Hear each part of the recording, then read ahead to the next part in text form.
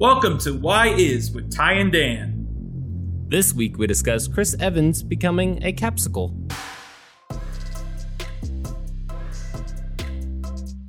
Welcome to Why Is with Ty and Dan, a Marvel podcast where we try to figure out just who and what is going on in this cinematic universe. My name is Tyler Borland, and with me always is Danny Vincent. And today we have a special guest, my filmmaking friend, Jay. Jay, tell us about yourself. Who are you? Hey, what's up, guys? Thanks for having me on. My name is Jay Salahi. I've known Danny for a little bit. I met him online, which is a very modern thing to say, I guess. He's one of my online filmmaking pals. We chatted about box office for the last half decade, probably. Honestly, probably longer, you know? Probably. Yeah, box office mojo days. I remember the summer of 2014 well. And it was all talking about Jump Street, Guardians, and How to Train Your Dragon 2 bombing and all that stuff. Sure. Yeah, but yeah, go on. No, I remember that. I remember that as well. No, so definitely longer than that. Time just goes by too fast. But I guess I'm a filmmaker, even though I'm mostly an assistant. I think as we all do separate things. But I made a $12,000 feature film called Northwood Pie. It currently has a 93% on Rotten Tomatoes somehow from critics, so people are very nice. It's a coming-of-age stoner rom-com in a pizza place. Kind of Clerks, Dazed and Confused type of do-it-yourself feature film. And it's streaming worldwide, and it's available on Amazon Prime and a lot of other places, so please check that out. But besides that, I'm just a movie nerd who, watches like 800 movies a year and, went opening day to see Spider-Man at 9 years old and dragged my family along every single time. Friday night, Spider-Man 3 midnight showing. You got to go see Indiana Jones 4 midnight showing and getting in the car and being like devastated. Even though now I've softened. Definitely big movie fan. Have I ever told you my Indiana Jones story about Indiana Jones 4? Is that I want to hear it. So I was 12 when that came out. I was 12 when Indiana Jones 4 came out. And my dad obviously really liked Indiana Jones. So we all went to go see it. But before we get to Indiana Jones, everyone that year wanted to see Iron Man 1, right? That was the big movie at the time. But my parents did not want me to go see it because of the scene where Tony Stark has sex. I don't know, I was going to say something weird. I was like, nah, just sex. Where he has sex, on the bed. My parents were like, you can't watch that. But it was at the drive-in. It was Indiana Jones first and Iron Man second. And the next day, the only thing we were talking about was Iron Man. Even though my dad only went for Indiana Jones. None of us wanted to talk about Indiana Jones. We had Iron Man to talk about. Thankfully. That makes sense. It's so funny to hear like the difference of how we grew up because I watched Aliens and Terminator with my dad at 8 years old and had no restrictions and probably it was too much. And I was the kid who was like, oh, my parents are asleep. Like my stepdad and mom are asleep. I'm going to watch, what's it called? What's strip? Is that Striptease? Not Striptease. What's the movie called in Vegas with the girl from Saved by the Bell?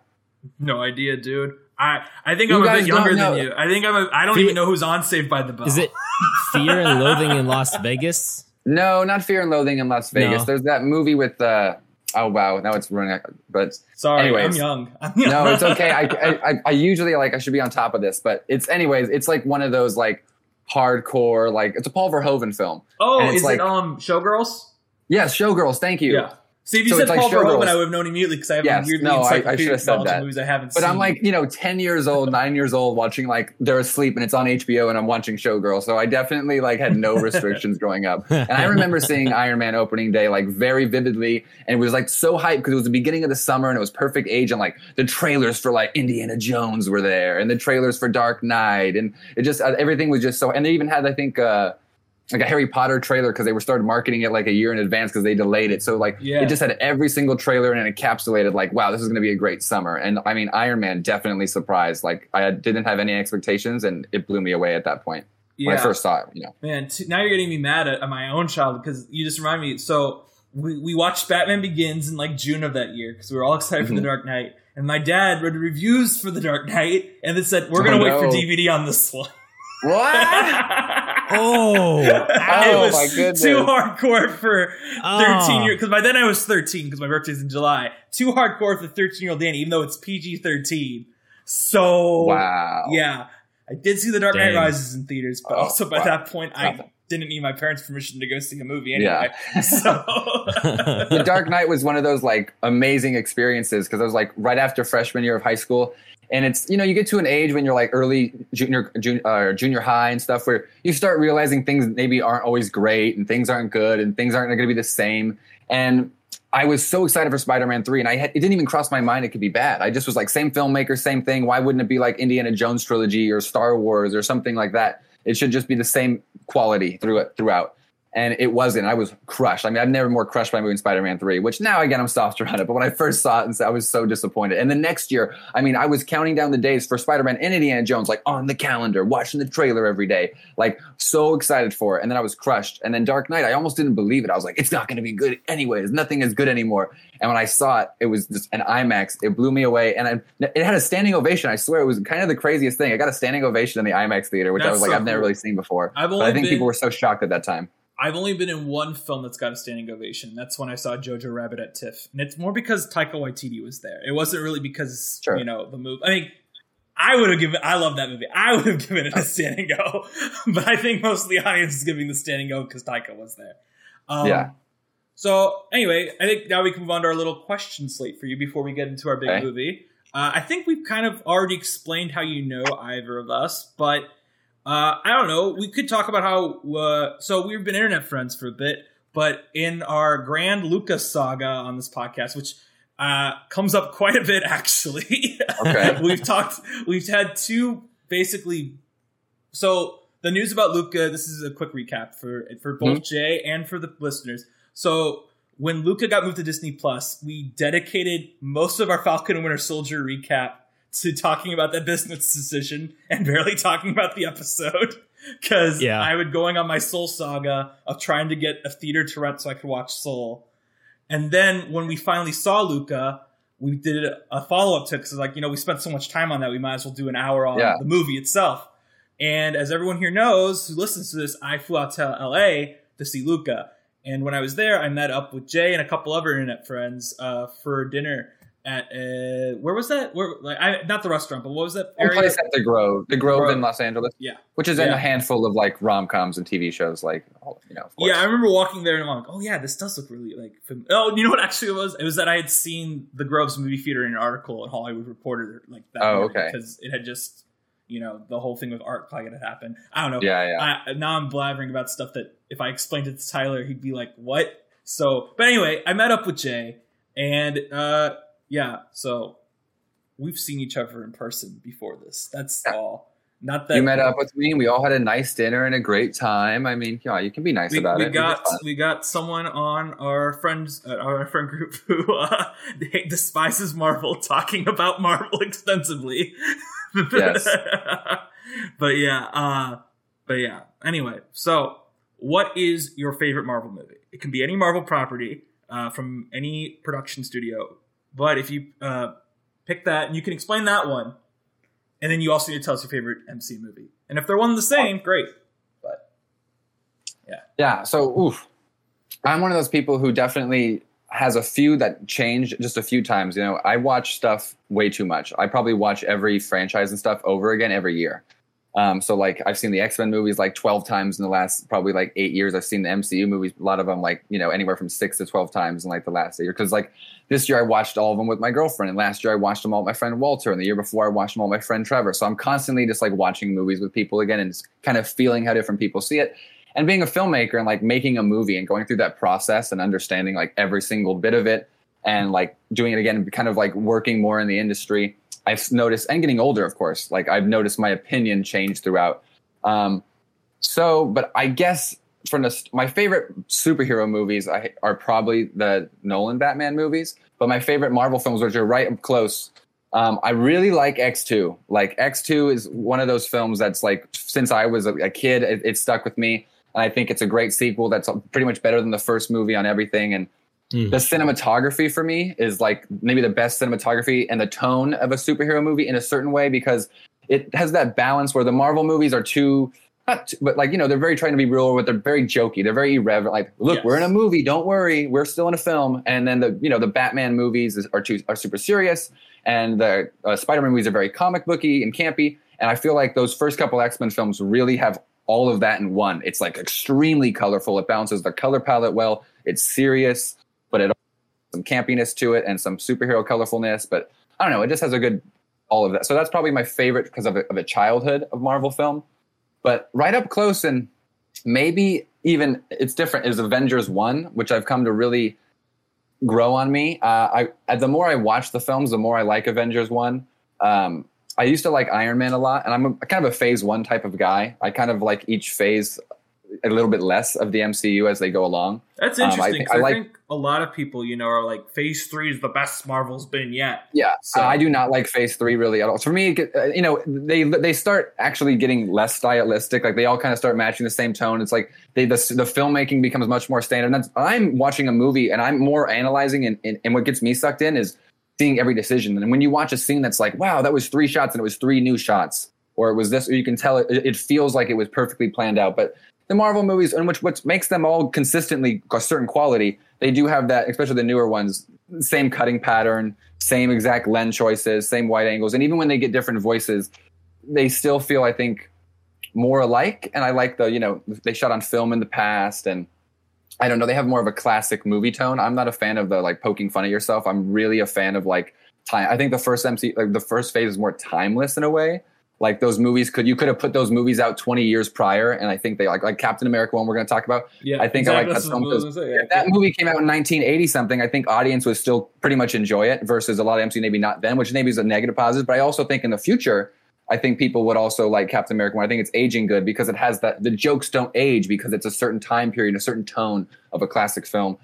So Avengers 1 just kind of, I think what I like about it is each act gets better. Like in Iron Man, what I love about it, and I probably liked Iron Man better the first 6 viewings, but now that I've seen it like for all the movies so much, when you're watching a film, when the first act is the best act, Iron Man has the best first act. It's so good, but everyone agrees that's probably the best part of the film. But after that, it kind of drops off. Each act's maybe sequentially a little worse, even though it's enjoyable. The second act, he's becoming Iron Man and making the suit. And the third act, he's kind of fighting on the freeway, and there's the other stuff. And when you've already seen it so many times like me, the best part's already passed. So you're kind of like already leaning out of it. But Avengers, each act gets better in that film, where the first act is okay, the second act is really good, and the third act really is excellent. So every time I watch that film, as someone who's seen it so much, I'm excited to get to the end. So I'm still, my investment's actually growing throughout the whole picture as someone who's seen it so much. And I may not have thought that the first 6 viewings, it's weird, but as someone who's seen it so much, if I was stuck on an island, I feel like Avengers is the film that really comes together for me. And it has the editing of everyone coming together in the third act and having an arc. And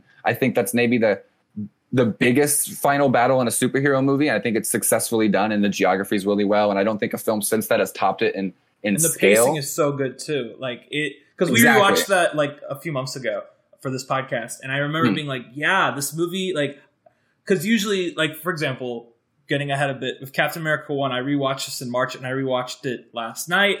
It did not play as well for me last night as it did a couple months ago. But with Avengers, I had actually rewatched it, I think, last summer during the pandemic with my dad, and I rewatched it in March of this year before we recorded, and I was like, nah, this is still really, like, outside of, like the first 30 or so minutes where they're all coming together still, once it becomes a group dynamic, it is really just it gels. It's so good. And then, of course, the pacing of that final battle is phenomenal. That's a good. So would you say then, to give you your next question, would it be the answer to your next question? Or maybe you can pick a different movie. If you could experience any MCU movie for the first time all over again, which would it be and why? It's a tough one. I would probably lean toward Avengers 1, but part of me maybe even wants to say Endgame, because for some reason I've kind of I was an anti-MC. I've always I'm the person who watches them like 12 times. I'm just maybe the most critical person I know. And it's not like I'm being critical. I just am, the way I just judge things or grade things is that I just have a very, it's not a negative statement. Like a B- for me, maybe a B or B+ to somebody else, just because of the way I'm trying to just organize things. So I just watch so many movies. It's like a filter. But I maybe Endgame too, in a way, because I didn't really, I liked it when I first saw it. I thought it was fine. But since Endgame's come out, I rewatched the whole MCU with my girlfriend, like 23 films, like in like a month. And it's, for some reason, it came around on me more. And I think I liked most films like just 1 or 2 points more. And I thought every film was just a little bit better than I thought. And I enjoyed it all in the flow. And then Endgame for some reason hit me, and I watched it like twice again right after, or once and again right after, so 2 times. And I was actually emotional in it, and I was invested, and I reacted to things that I didn't quite have the same reaction to in theaters. Maybe I was being more cynical, and I'd like to go back with my expectations dropped and now experience the crowd reaction that I was maybe like, oh, people are overreacting, which I didn't think that. But, in the back of my mind, I'm not someone who's like cheery, but I wish I go back and maybe bought into it more and cheered and just had fun with it. I remember when I saw Endgame, the first time I cheered at moments but I remember the second time I saw it was still opening weekend.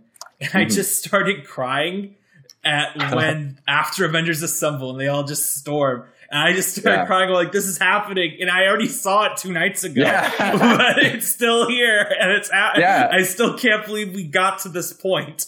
I had seen the movie twice, and then we watched it again. And I did listen to the soundtrack, never downloaded it. I watched it. I cried in the third act like you. I cried like 4 times in Avengers Endgame. I cried at the ending.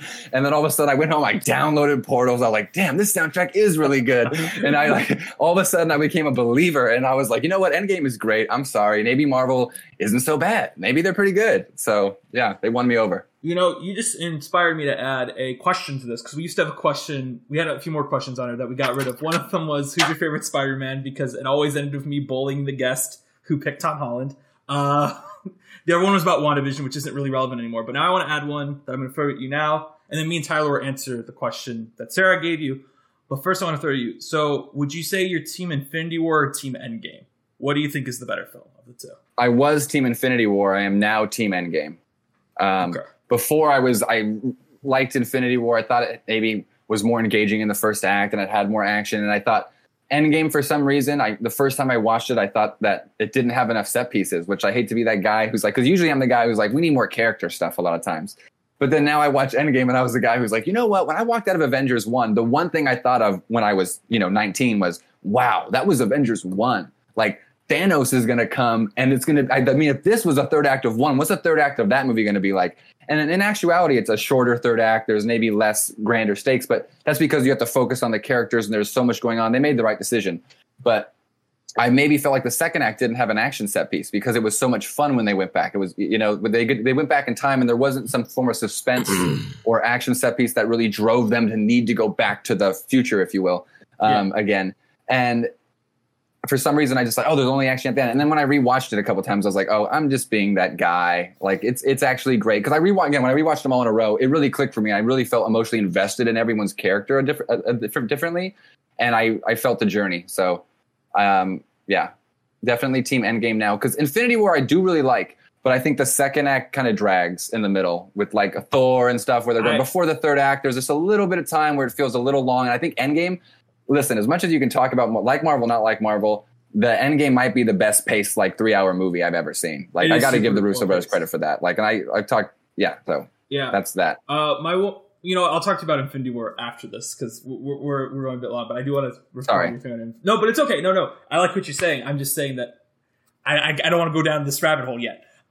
Especially when me and Tyler are going to probably do a 2-hour episode on Infinity War at some point anyway, Sure. So Tyler, if I have to throw Sarah's question at you, if you could experience any MCU movie for the first time all over again, what would you pick and why?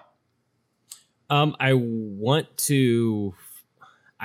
just out of instinct, I want to say Thor Ragnarok because I enjoyed it so much the first time. But I saw that one in theaters, and that's why I'm like, I want to go back. But that's nostalgia more taking over. Whereas here, if I have an experience, like if I have the chance to watch any of them all over again, if I can do that in a movie theater, then I would do Captain America: The Winter Soldier because I did not see that in theaters, and I think that would be an experience that I'd want to see in theaters. It was a great experience. I remember it fondly, but I think I already told that story anyway. We had an episode on that here. The summer of 90 to 95 million. Yeah. I don't know if Tyler knows about that, actually, because that was the year that did anything open 100 million ever that year? It was eventually Transformers hit 100, I think. Kind of. It was fudged, if I remember right. Yeah, but like X-Men, Guardians, and Winter Soldier all opened to like $90 to $95 million, and it was kind of like, everyone's just in this exact. Oh, and Godzilla opened in 92. Yeah, you're right. Yeah. And speaking of, that's my answer. It would be Guardians 1. I was thinking Avengers 1, but I was really thinking, I remember being so hyped for the trailers of Guardians. And then I went to see it, and it totally lived up to my hype. I saw that movie 3 times in 5 days, which at the time was a total record for me. Yeah, I saw it Thursday night, maybe 6 days. I don't know how math works. I saw it Thursday night. I saw it on Saturday with a friend, and then I saw it on Tuesday with my family, who was uninterested until I told my mom that it reminded me a bit of Firefly, which my mom really likes. And then we all went and were like, yeah, that was great. And with everyone I went, it was like, yeah, wow. And it was so exciting at the time. And it's still, I actually am one of those people who's like, I think Guardians 2 might be a little bit better than 1. But Guardians 1 is what introduced us to all these people. And if I was watching for the first time and being like, being reintroduced to them all, and it was just such a great time. Summer of 2014. There's something about Guardians 1 and 2 where all the jokes pay off, and they're introduced or they're set up, and all the setups have the punchline executed well. It's very noticeable. Those characters are so lovable. Guardians 2. Yeah, and that's the thing is, like, even though, especially in Guardians 2, like when they're just bickering back and forth at each other, and you're like, okay, come on, get it together, guys, come on. You still can't help but love them. Yeah. All right. So we do have to move on. But first, Jay, you need to give us a question to ask our next guest. It has to be about the Marvel Cinematic Universe, but it can be whatever question you'd like. If you can show one of the films, if you can only watch one of the movies with your grandkids in 40 years, what movie would it be? It's a good question. I like that one. That is actually. I guess maybe people are. That's never the way to ask really favorite movie, though. Well, but I don't know. I don't want to give my answer already because I have a week to think about it. But in some cases, for example, for Spider-Man, the Raimi Spider-Man movies, I would pick Spider-Man 2 as my favorite, but I'd probably show my grandkids the first one. Sure. Okay, that's a good point. I do the same thing. You're right. If I thought about it, because you're right. Yeah. So I think it's a different question than what your favorite is. Okay, good. Yeah. So that's a good one. I like that one. All right. So Tyler, take us away. Let's go into our spoiler alert for a 10-year-old film. All right. So from this point on, we will discuss the 2011 film Captain America: The Man, Not the Toy, and possible spoilers for future productions. We do not claim to have knowledge of said future spoilers, but will gladly take full credit if such come true. We won't address any leaks. However, there can be leaks about a 10-year-old film. Well, you know what? I'm sure Tyler will bring up Agent Carter's soon return in the MCU with What If. Yeah. So if there was any leaks there, we're not going to address them. But if our speculations align, it's purely coincidence. So we're going to talk about Captain America, the First Avenger, because in case people didn't get the reference to Chris Evans' infamous tweet. Anyway, so before we get into our thoughts on the film, let's talk about how we first saw this movie. Tyler, I'm going to let you go first because I know you didn't see this in theaters. Yeah. So this film came out in 2011. I did not get into the MCU properly until around 2016.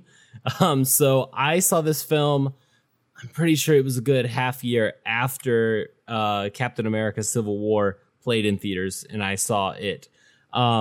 So yeah, I saw it on home Paramount movie release on the good old just DVD, I think. Yeah, I didn't watch it on Blu-ray, but yeah, just watched it at home, and that was my Captain America: The First Avenger experience. I will say right now, for Jay's appreciation, is that I did break out the Blu-ray last night to watch this. Earlier this year, I'd watched it on Disney Plus, but last night I pulled out the Blu-ray, and it did look nicer. It also helps that I have a nicer TV now. So that's good. Yeah. I first saw this movie 2011. How old was I? I would have just turned 16, 17? 16, I think. Yeah. Because July birthday. Yeah, I would just turn 16, and this was one of the, if Tyler remembers, when I saw Avengers 1 at a midnight show, where I had an extra ticket and I made my mom sit on the other side of the theater because she wanted to see Yep. it. And it was the rest of my friends that sat with me. Obviously, I was like, Mom, you can't sit with me. But for Captain America: The First Avenger, I also saw this at midnight. It's one of the 2 films I saw at midnight premieres because after The Dark Knight Rises, they switched them all to be earlier. I saw this at midnight with a church group of people who were all psyched to watch this. I had my Captain America helmet. I really enjoyed it. I think I enjoyed it more though on rewatch when I wasn't so exhausted because it was the first time doing that. But it was really cool. Yeah, it was a good time. Not really a crowded audience. Not really a crowded audience. Did you wear your Captain America helmet or eat popcorn out of it? I wore it because it has holes for the eyes, so the popcorn would just fall out. Yeah, I mean, a certain angle or something. I don't know, but yeah.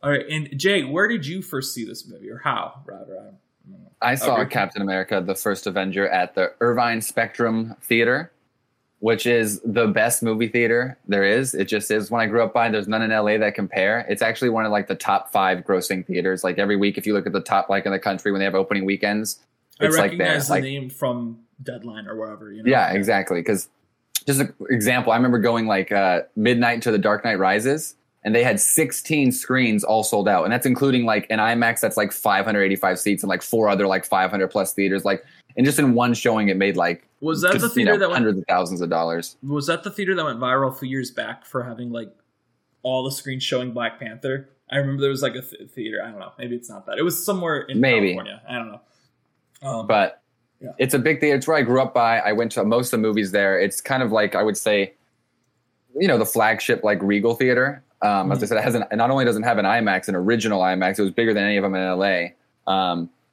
It also has a RPX. On top of an RPX, it has like 3 separate other giant screens that are like 580, but which are like bigger than like the IMAX screen at AMC Burbank over here, just the regular ones, plus a bunch of other ones and recliners. And it's like they got the Irvine Improv there. There used to be a water park next door and a concert place, so it's definitely like the spot to see a movie. And it was, I remember, like pretty much sold out. I remember being like 80% full. I was 18 years old. I like just graduated high school, so it was the summer after I graduated, and I was actually got into like the MCU just from being a fan of movies because I'm a movie person. So it's actually like my love of movies hasn't gone down; it's gone up. But like my excitement of films and like following them has actually gone down. Actually, from MCU probably on, because just at the time of my age, I was so into it young. Like the first thing I did when I got a computer was look up and research stuff. And I remember like 2005, 6, 7, 8, I was like studying and excited for everything. And up to like 2012, I guess Avengers 1, it was like I was excited for every single movie. And then it kind of like waned off when I got a little bit older. But since then, I've seen this movie like 11 times just because I watch things so much, which is like, every year, every, 13 months. And it just happens to be that way. And it's funny because it's like not even like my favorite film or anything, but I just watch things a lot. Like if it's, a Hollywood film that I've seen, I've probably seen it, a handful of times. And if it's something that people want to watch, like anytime a friend is like, hey, I haven't seen the X movies in a while, like, can I want to watch them? I'll be like, let's watch them all. And I just kind of do that every single year with the new person, it seems like, and I end up getting to, and I love watching it with new experiences and stuff. So I feel like my opinion on Captain America has also evolved, and I've grown to like it a lot more. Like when I first saw it, I don't know if I actually enjoyed it so much, and now I'm kind of a big fan of the film. Nice. Well, let's go into our general thoughts. Then we're gonna spring off into a, talking about it. That's what a podcast is for, is talking. No, I'm kidding. All right, so Tyler, go ahead. All right, so this origin film about the Star-Spangled Man with a Plan, it aged well. I still enjoy it, and I think the cast is great. Actually, upon each rewatch, I just find more and more details of the acting that make me appreciate it much more. And I think that has to do with the pacing of the film really allows these actors to get into their characters and really portray that on the screen. The story serves its purpose, which has given us Captain America. And the film does exactly what it's supposed to do. That said, for me, for just an average moviegoer, I didn't get any. I didn't think the film introduced anything new to the MCU in the manner of cinematography or style. However, that is coming from someone who directed stage stuff and, and not cinema, not film. And we're gonna come at I you. would, We're gonna attack You you also right now. saw, The you reason also why- saw it late though, but you didn't see it till after Civil War. I did see it late. So it's That's a different true, yeah. experience. It's true. That is a different experience. But yeah, I wanted to go ahead and preface that because Danny told me earlier, he's like, I'm coming after you, Tyler. So I just want listeners to know you can find me at such and such address. No. We'll send you So- to DC. You're gonna have to rewatch Yeah. Suicide Squad 1. Oh no. I'll watch James Gunn's Suicide Squad. I get to watch all the good DC stuff. Anyway, my thoughts are, first, this is a disclaimer, last night when I watched it, I was exhausted, wiped out. I've had a really, really rough day at work, not going to get into it here, but I was exhausted. I was falling asleep at points, not the movie's fault. But since I did rewatch this back in March, when I was wide awake and really into it, I still feel like I'm comfortable. I'm going to stick with that opinion. I'm not going to try to assess the movie on how I watched it last night. But I will say in March, I was really into it until the third act, which to me, it's just that it kind of rushed through everything, really. I remember this is what I thought. It was like, kind of rushes through all this quickly and doesn't really linger on the character stuff. And when it does, it's really good. But I didn't feel like it really did. But weirdly, last night, the third act really worked for me, even though the rest of it I was really tired in. Maybe I caught like a little nap, and that's why it worked. I don't know. But yeah, I think this is a really lovely film. I actually would rank it top 5 in the MCU rather easy, because I think MCU movies always go like, I go back to Captain America Winter Soldier where they're like, we're trying to do a 70s conspiracy thriller with Marvel, or Ant-Man and the Wasp, which they marketed as, we're going to do a rom-com but have it be Marvel, which is utterly ridiculous. But in this case, they're like, we're going to do not Lord of the Rings, what am I saying? An Indiana Jones-esque adventure, pulpy adventure movie with Marvel stuff. And that's why I'm like, style, you don't think this has style? This movie has so much style. And I really enjoy it because of that. That's where I'm at on it. Yeah. I'm also a big fan of the movie. I think it's a top 5 MCU film as well. I've grown on it. It's funny, when it came out, I probably liked it less because I probably thought it had too much CGI and this other stuff, because I'm kind of really one of those more like kind of like the earlier film type of person vibe, like later, like most recent blockbusters. It's not kind of my thing as much, but what I like about the film, what's grown on me about it is, but it's grown on me over time, I think, because, as a lot more films have come out, we've had, how many superhero films really came out until 2011? Not that much. We thought at the time, I remember thinking like, oh, we're getting so many superhero films. And it's like, since 2011 to now, the last decade, compared to 2001, 2011, we've gotten probably double the superhero, like big superhero films that we got in that last decade. So like going through all of that, and I've gotten someone who rewatches things so constantly and having made stuff, I've actually become like super fond of the movie. And I don't know if that's more so that I'm not as big of a fan of the Phase 3 stuff. And I'm a fan of the film. I think the first phase actually has a wider range of like diversity in what the movies feel like than what they act like they don't act like, they say they're doing something, like he's saying, more so when they have a little bit of interpretation. But I think the style of like Thor 1 and Cap 1 and like Iron Man 1 are all like similar enough, but all do feel like different in their own right. And I think they all still feel like they could take place in their own universe. I think that's maybe why Phase 3 is done a certain way. You can tell they've become more of a television show, and everything's feeling a little bit more similar. And I think that the cinematography in Captain America, I do actually love. Like, I think it's shot on film. It has more of a classic, like you say, adventure movie tone. It has a lot more of like classic, just the way it's shot, the camera movement. It doesn't move the camera when it doesn't need to move it, but when it moves it, it's very like thought out and dynamic, and it's very much a more classic film. A lot of the newer stuff, actually, I feel like the new Marvel movies actually move the camera less. Like the conversations feel a lot more stagnant. And I think the first act of the movie is my favorite part. Just, I think, like you were saying earlier, the pace of the film was good, Tyler. I think that's like in the character stuff. I think that comes from the beginning, because a lot of movies and most action films, they have like a big prologue action set piece maybe, or they have an action set piece, 25 minutes in, and then they have another one like 38 minutes in. But this film, like you said, does take time for the character first, because the prologue is like finding his shield, and then they set up that there's a villain, and but we build his character. And instead of like having an action set piece, we have him training in the beginning.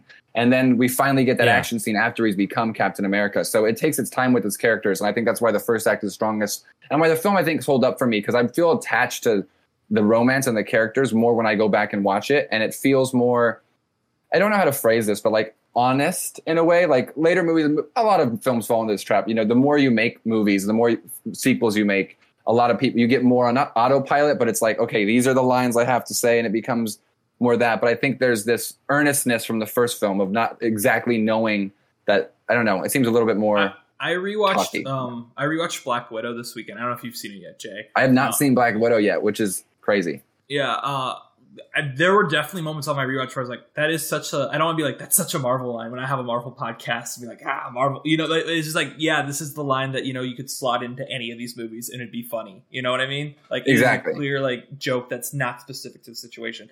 I think nowadays, I kind of want to respond to something because it's something no one's ever brought up in this podcast before about the idea of there being really different tones and feelings of the movies. Is what you say about Phase 3 is, to me, Marvel has gone into this thing where, I've said this before, is that, for example, Ryan Coogler, and I think we talked about this when I saw you in LA, and Taika, like, they bring a lot to the script, but the direction feels very neutered in Marvel.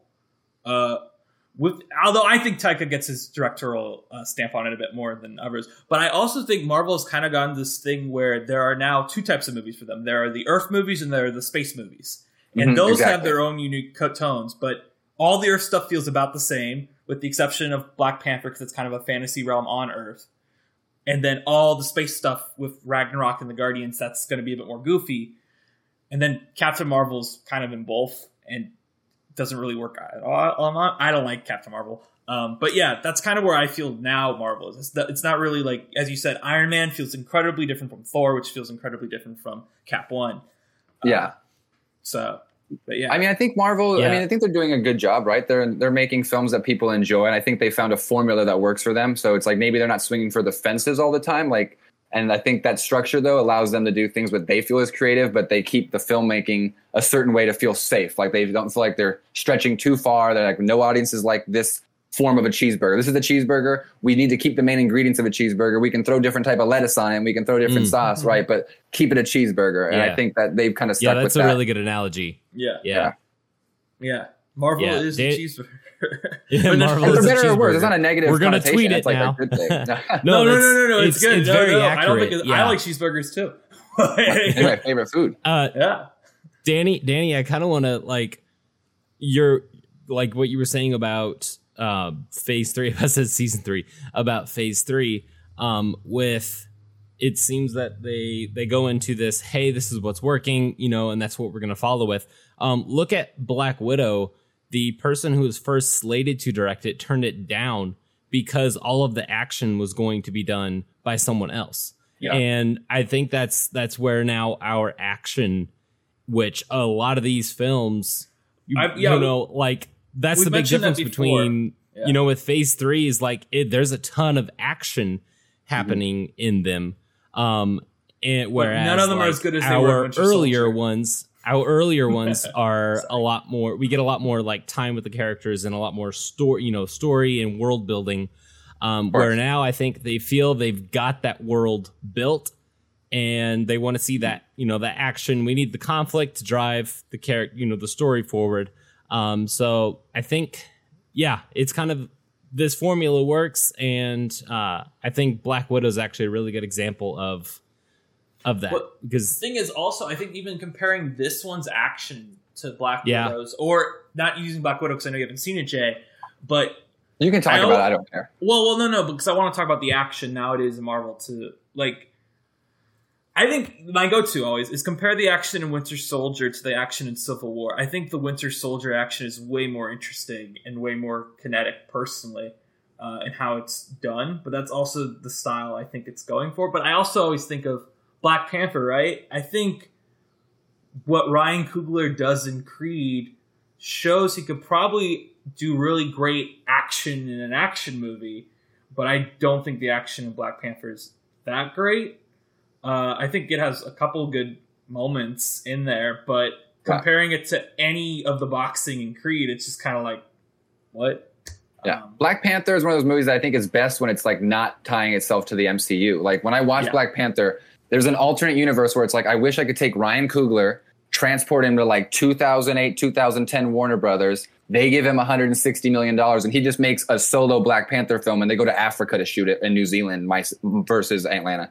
Yeah, no, yeah, 100%. Because I enjoy that film and it's a really well done film. Ryan Coogler's like the most talented director.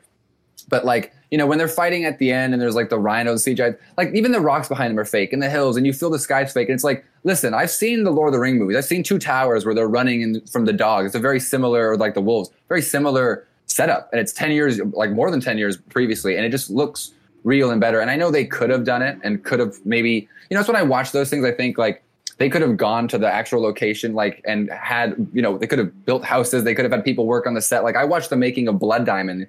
And like they went to Africa, they shot in Africa. They got like, they taught people, they built like a film school. They taught people, they paid locals, they built villages. Like they just don't do that type of stuff as much today. And I know like the 2008 version would do that. And I'm excited to see Black Panther too, because I think they'll let him do more.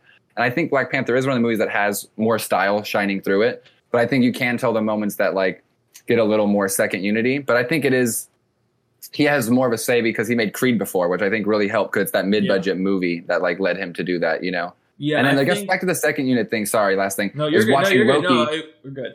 Go ahead. Watching Loki, and I enjoyed the show enough, but you know my issues with it, I guess, is I like the first two episodes, and the third episode happens, and when the action started, it's like, oh, it just turned into like handheld second unit. And it's like the show before was like trying to be interesting and like, you know, more of like someone who's more into like, you know, like a Legion type of show or more of a Coen Brothers with type of angles and the lenses they were trying to use and the set design and they weren't cutting so much. And then all of a sudden, the moment an action scene happened, it was like handheld shake cam. And then like after it was like back to normal and it was like, okay. And then it wasn't until later in the season they started figuring out some of the action felt the same. So I wonder if like those earlier ones were second unit, but it kind of feel like you're saying that the action is all kind of feeling harmonious throughout the later movies. Entertaining, right? And tasty, but like nothing is just like distinctive, right? Me and Tyler, we both really like Loki, but we also agree that the worst aspect of it, I think we agree, right? Yeah. The worst part was the action. The action was just like, this is an afterthought, which is fine, but if it's an afterthought, I don't know. I agree with you. Yeah. What if I wanted Loki to not be action? Yeah. What if we got Ryan Coogler directed Static Shock? Are either of you familiar with Static Shock? Yeah. I'm not, but I'm in. Yeah. I watched Static Shock as a kid, the cartoon. Do you remember the show? Yeah. Yeah, I watched the cartoon. I need to look this up. I may know. Well, my thing is that is I'd rather see what Coogler. I feel like Coogler will have the most freedom anyone has had at Marvel yet with Black Panther 2. Because he got that movie. Since phase one. I think phase one, they gave everyone a lot more freedom because they didn't know what they were doing. Yeah. But they're like, well, we got all these Oscars on. And then also the pressure, you know, is on for Black Panther 2 to be great because of everything that happened with Chadwick. So to me, I'm like, great. He's going to have all this creative control. I hope he nails it because I really would like to see these Marvel movies with more stuff. And like, people were like, Chloe Zhao is going to have so much creative control in Eternals. But then like, Kevin Feige does this interview where he goes, what was the exact quote? He's like, she showed me this shot of the sunset perfectly done. And it blew my mind. It was in camera. And that shot's in like the trailer. And it's like, yeah, that's what natural lighting looks like. Did you not watch her other movies before? Like, yeah. Yeah. Anyway, Captain America 1. Where should we start with this? We could start at the beginning, or we can jump around a bit. I don't know. Let's start at the beginning. The cold open, where we always talk about the Marvel cold open. And I don't know what you know what? Actually, someone has told me. I don't know who. Someone told me you hate that Marvel movies will have a scene before the Marvel logo. Is that true, or am I confusing you with someone else? No, it depends. First of all, I love Marvel. I would love to direct a Marvel movie. Nothing I say is actually negative about anything. So okay, I absolutely, this is just fun talking with friends. No, but I think the Captain America one I do like, because that's a classic one. It's before they developed the Marvel pre-title. That's a regular classic movie open. That's just like, it's, you know, that's actually one of the things I like about the movie. It's like, it's, you know, it starts out, it's just like snowy. What is it? What am I looking at? Oh, it's snow. Oh, there's a light. It's a light shining up close. And then it's like, oh, there's a marker. There's a guy coming at you with a little fire or torch thing, flare.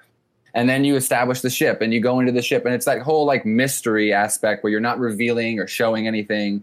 And there's that. And then nowadays, a lot of the Marvel movies kind of have like they kind of do things where they don't need to show things. Like it just starts out like an Adam Sandler movie on Netflix sometimes, where it's like a sitcom where like they're just like it's like a wide shot and someone just like talking, it seems like, and it's like it just jumps into things that are unnecessary and should be explained later or are shot later and explained like you look at like simple things like Spider-Man Homecoming. I understand why they do it, but they have it's really like it opens up with a scene that like just pulls eyes like, look, my dog, and then instantly it goes to like, look how nice my business is, and then instantly like the business is taken away in like 2 minutes, and it's like very standard, and you just take, and then all of a sudden it like jump cuts in time, and he's already the Vulture, and then it's like 2 time periods. Now it's the title, and then it goes to Spider-Man. But my problem with that is like that opens with the Spider-Man thing with the very cool, perspective of his little vlog.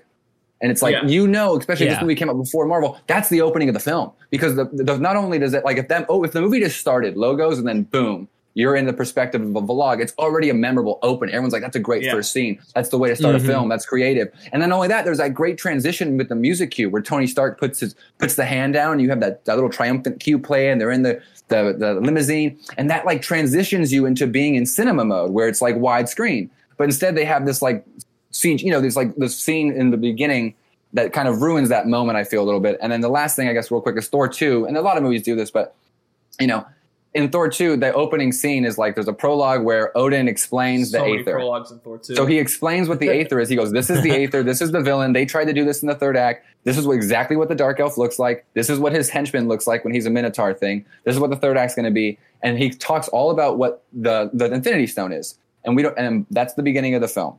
And then later, you have the film, you have Natalie Portman go in it. She's like, what is this? I don't know what it is. What's the Aether? The audience knows the whole time what it is. Then they go to Asgard. And Thor's like, I don't know what it is. He doesn't even know what it is. Thor has no clue. So then we finally go to Anthony Hopkins, like 38 minutes in the movie, 48 minutes in the movie, that's an hour, 40 minutes. And he now says what we already heard 40 minutes ago in the beginning of the film. So we were ahead of our characters the whole time. There's just no mystery because of it. And on top of that, they do stuff like the second time you see the villain, you're in his ship and you're actually like a wide shot, dark spaceship. And then it like is a spinning shot around his face and it's like, and these things are opening up in front of just like, he's wearing this like a coffin thing. And this coffin opens up to reveal his face and this music cue plays. And you can tell the director, or maybe they thought of it, it's shot and scored like the first time or like a character reveal.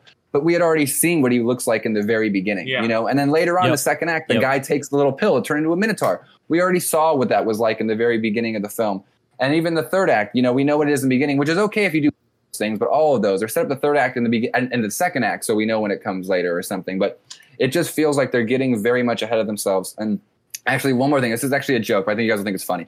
I always say this joke. I just rewatched Back to the Future. I tell everybody, if Back to the Future was made by Marvel today, it would open like this. So Back to the Future now opens with the shot of going through the house and seeing that whole, what's the contraption, the Goldberg effect thing, where it goes by and it shows the whole day. And it's like great one shot that goes through until you meet Marty and he plays the music cue. And it's like a nice 2-minute shot with the opening credits. And I always joke that Marvel today would have like, because there's no like company credits. It would just be like starting out, boom, hands washing. Oh, that's Doc Brown washing hands in the bathroom. Oh, he's standing on top of the toilet. There he is. Oh, he's going to fix that shelf he was fixing. He falls. He hits his head. Boom. All of a sudden, you see a vision of the flux capacitor. The camera pans up. And then all of a sudden, boom. Then it would start the same movie. Marty's in the house, a close-up going through the house. And you're just like, and then you meet Doc 25 minutes in the film. You're like, I already saw that guy. That's the guy who hit his head earlier. And then he tells Marty, I had this vision. I hit my head and did this. It's like, yeah, we know, Doc. We saw it in the beginning. We saw you washing your hands, and then you slipped in the toilet. It's like one of those things where it's unnecessary storytelling, but the way they structure their films, you kind of need it there. We not a place to put it later in the first act, they feel. But I'm more upset with the way it's like bluntly just slapped on in the front. Like same with like Ant-Man, the first one. Like the it just Ant-Man, feels like I was going to say the Ant-Man you one don't is need terrible. It exists only to tie it in to be like, oh well, Tony's but you dad's figure that here, stuff out yourself and Peggy's later. Here. Yeah, and it's just like, the one that I think is great, and maybe you disagree with me. I think, and it's the first one they did with the logo is actually second. Is the Guardians 1, where it's Peter. It ends with him being abducted, and then the Marvel logo starts. It's like, this is a Marvel movie. guys, Sure. you might not know it, but it's a Marvel movie, and it's like, oh Yeah. no. That's an Yeah. interesting one because that's one that like didn't like it. Started, I was like, oh, I don't like this. Why are we doing like just because it's like kind of clunky and it goes, and that's my own perceived judgment watching their expectations, right? But by the time you get to the end of the film and it comes full circle and he gets the volume 2, I go, damn it, okay, that was great. It was good setup, you know. So like it won me over, and now I think it is a good one. And it is a good example because it actually ties into the story. It's connective, and it's not necessarily spoiling anything. And then it's also like a huge time jump after it, like, you know, Exactly. And then the opening credits is adult Star-Lord, so we don't need to Exactly. So that. it's not like the credits. I hate when credits bleed over. I don't like when credits are like they have a scene designed like looks like the opening credits, and then like they have 4 more credits left in like this complete other location. It's like, dude, you should have just figured it out to tie them in all before the past or that. So they do. I really like how the credits come in later. And Guardians 1 is really good. Yeah. But all right, we have to talk about Captain America. Sorry, it's okay. I haven't talked about Marvel with people for so long before. It's so fun. It's okay. I love talking about Marvel, and I like talking about all this stuff. But this will be the one time we ever cover Captain America 1, so we really gotta get into it. And yeah, so the cold open, this one cold open, which is it's about ice. Anyway, I've actually never. I don't know. I don't want to be like I didn't like this cold open, but I always forget it's here. I'm always just kind of like, oh yeah, this movie has a cold open, and I'm more into the 40 stuff by so much, and I get why this is here, so people can be like, oh, this might be how it ties in, and it's a mystery of how he got here. But I don't know, it's just never been my thing personally. This beginning, and I get why it's here, but I also think kind of actually what you said a bit is like, I don't know if you said this or not really, but I feel like the opening scene with Hugo Weaving talking to the guy is better. Like when he's getting the Tesseract, I think that is a more enticing opening. Yeah, and it gives us Hugo Weaving's villain, who I like a lot. I think that would have been a much better open, where you just have your Marvel credit logo open, how they do it in 2011, and then we go into I don't know if necessarily we need like what the score does there is like with the drums, the do. It's a nice introduction. And then we go to it's night. We get the setting, and we know 1943. We know where the location is. We know this is set during World War II, which automatically introduces conflict into our story, and we're kind of like, okay, where's this going? If them finding Cap in the ice, I think that should have been this cold open should have been the post credit for Iron Man 2, because I think that would have been a major hype moment in theaters, where we just finished a movie watching Black Widow and Iron Man and War Machine. Fight like anyone cared about Black Widow in 2010. Right. I feel like this is the exact opposite thoughts I have. Like this is like the modern thinking that I don't like. Like I don't like the post credit scene thing, and I don't like that sounds like the Marvel opening I'm complaining about. Like one establishing shot, Norway, and then it's just like talking, and then it's just like I'm not saying we need to start with but I just don't think the. Yeah, I mean, I understand you end. They have made the decision to end. If you're ending the movie in the future, you have to start present. I mean, if you're ending the movie in the present, you have to start present. As a filmmaker and as a writer, there's no way you would get to the process and not be like, okay, we need the front end. So I get what you guys are saying but I feel like it's like if you made the movie without the ending, of course, I 100% agree. If he's not going to be woken up at the end of the film, then you should open in the Norway. But I think if your film has to have that ending, I think it's a pretty good opening because it's mysterious, nothing's clear, you just see the shield through ice, so it's like exciting, and it's only about 3 minutes long. But again, if it was just a movie that's all in the past, I think maybe you guys are correct. But I think with the ending in the future, you need it. If you want me to make it worse on you, my response on how to fix this would be twofold. To keep it is, one, you make it shorter, but two, you also put in a Marvel character we know there, like Agent Coulson. Stop it. Just stop. I'll talk to you guys later. Exactly. I knew that was going to be your response. I'll meet you in the car. Put Agent Coulson there, so I know this is connected. I do think both the cold open and the end scene with Cap waking up in the hospital, I think they both work as your stereotypical Marvel post credit. I think get a cold open as post credit Iron Man 2, and then Cap waking up in modern day hospital as post credit of Thor 1.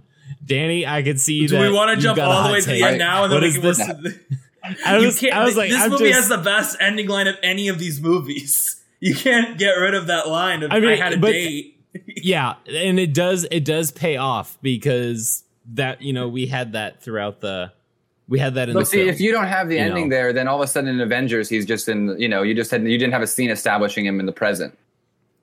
It's kind of like what I was talking about. Because people don't sit through the credits all the time. Well, people just don't sit through the credits a lot. That's my biggest problem. Is people think everyone's a fan, but like regular people don't do that. And I don't think the story should bleed into that. I think it should be a fun thing that you don't need to have watched. Like you shouldn't, like my mom shouldn't have to see Falcon and the Winter Soldier to like Captain America 4 with Anthony Mackie. But if you've seen it, it's a bonus. And that's how a post-credit scene should be. Well, so like I know if I saw it with my family and they'd see Cap 1, they'd be like, how's Cap? Did Cap, what happened at the end? He's in the present day. You can't have people asking a bunch of questions the first 2-3 minutes, because that's the time when you need people to get sucked into the movie as much as possible. But I get as a fan what you guys are saying, though. Well, no, but I 100% agree with you on the post-credit scene thing, which is that I remember this happened with Loki.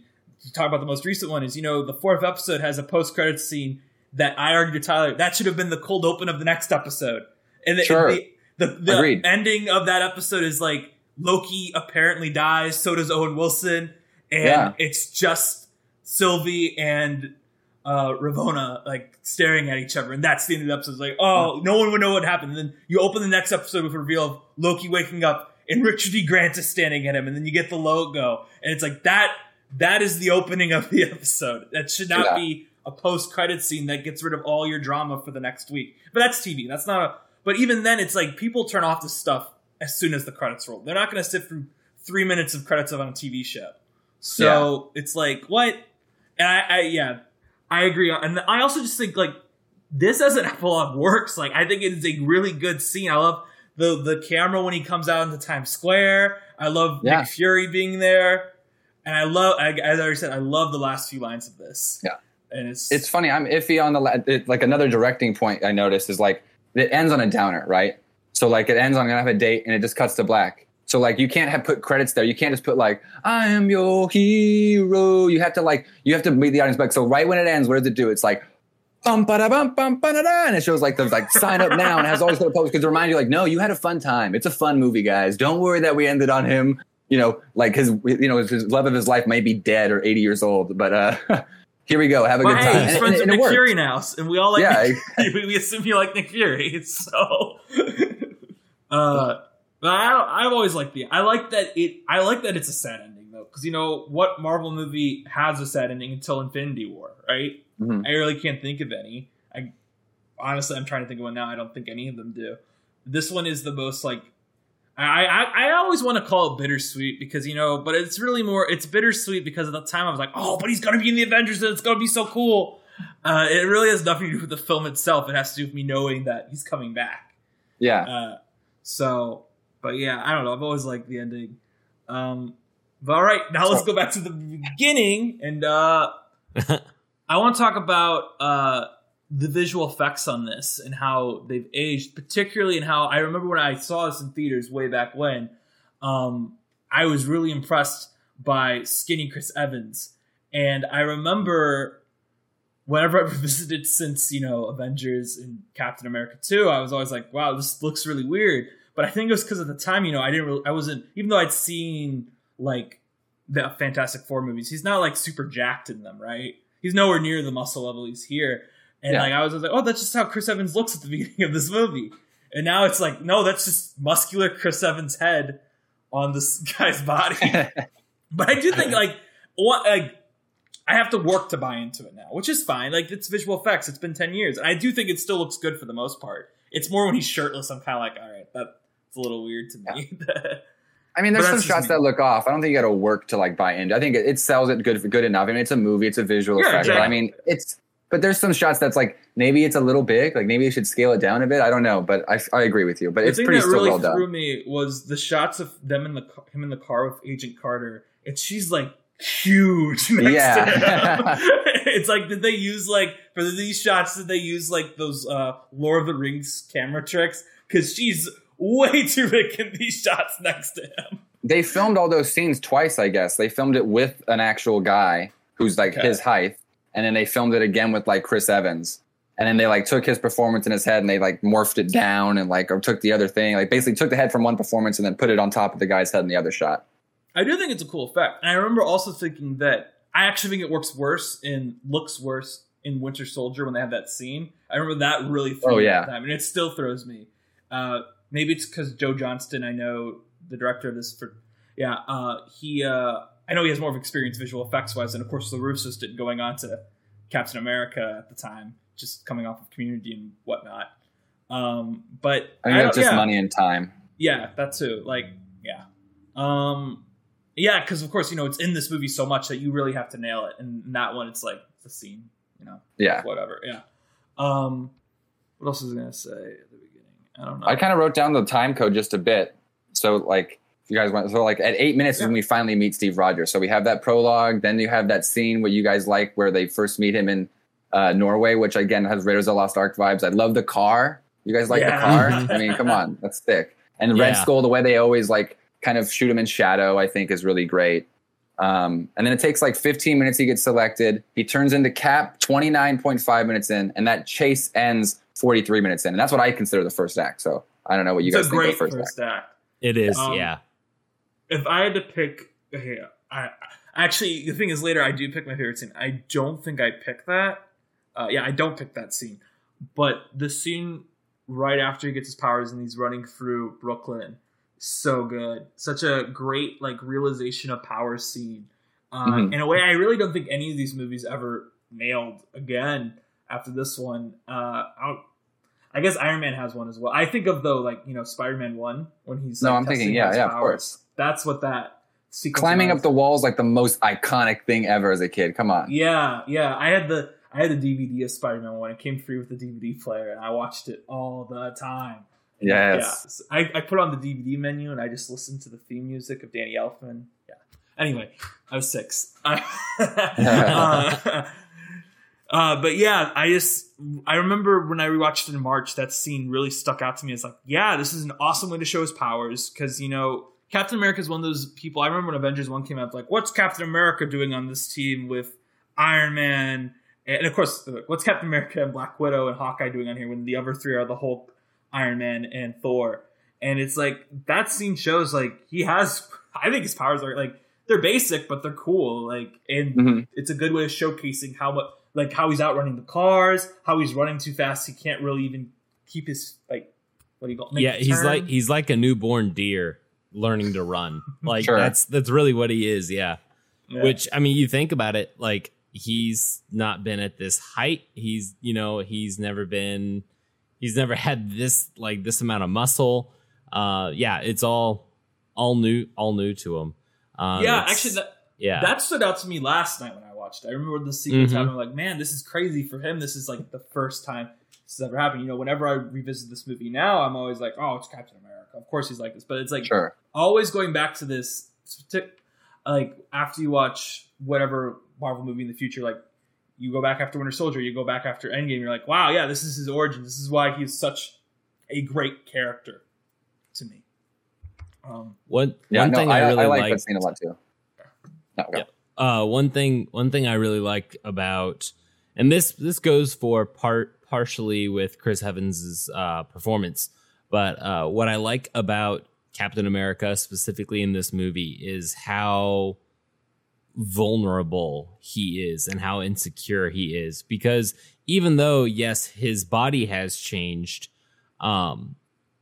he's still the same guy that he was, a year ago. He's still this guy who's very insecure, who still just wants to do the right thing because it's the right thing to do. And I think that it's a point, the insecurity, I think it's a point that we can, as the audience, we seeing this superhero who's vulnerable, we can relate to that, or, we can sympathize with that. And that's something that it's it gets harder to do with characters as we go further along into the MCU. But I really like that about this one. And I think the thing that's interesting about his insecurity is, to me, it doesn't really come into play until he becomes Captain America, until he gets his serum. I think before it, which is what makes us all love him, is like, it's the scene everyone goes back to in this movie because Marvel referenced it again and again and again. But, he's in the theater, someone talks during the movie, he's like, start the cartoon. He's like, shut up. And then we just immediately cut to him being beat up in the alley by the guy he told to shut up. And it's like, it's I such could do this all day. Yeah, Picks exactly. up the trash thing as a shield. Yeah, exactly. It's instantly iconic. And that's really like, I feel like that is the introduction of him, right? Or is there a scene before it? I can't remember. There's the scene before where he's he's trying to where he's denied. Yeah. But then this is really our intro to him, where we see he's just he's a decent guy. He is. And it's just, we care about him. We definitely understand he's a good guy before he becomes a superhero. Like, we're rooting for him. We know he deserves it. We know he's the right candidate, So it's like it's actually, the more I rewatch it, the more I'm invested in his journey, I guess. And they do a lot in a short amount of time, actually. And one of my favorite scenes, we'll talk about later, maybe it's my favorite scene, but is when he's actually transforming, the transformation scene. I think they nail that classic, the whole thing when he goes in and they step in, all of the shots of turning all the knobs and the suspense of everyone looking. I think the cutting and the editing and all of the music and the build up. And then of course where he's like, no, I can do it. I think you feel for him there. And I feel like you feel good when he comes out, and you're genuinely shocked the characters when he comes out so buff, even though Chris Evans, he looks like the buffest and the most glistening he's ever looked in his life. So I don't know. And it leads into that chase, which is so great, as you talked about. Well, this is a movie where I feel like if I was literally just list off sequences of it that feel instantly iconic, there are so many in here. Because I'm thinking, that scene too. And there's so many scenes, not so many scenes, but at the camp, where he jumps on the grenade. That is instantly Captain America, awesome. Or when he even lowers the flag. Maybe not iconic, but a memorable scene where he's I can get the flag. Yeah. He just the more I watch it, the more I think about it. I'm like, he goes to lower the flag, the guy be like, haha, so funny, Rogers. You're gonna run double now, you jackass. Come on, what do you think? I meant climb it. You know what I meant, Rogers. You're not getting a ride back. Get back over here. Come on. Cut to him throwing up. At the end of the thing. I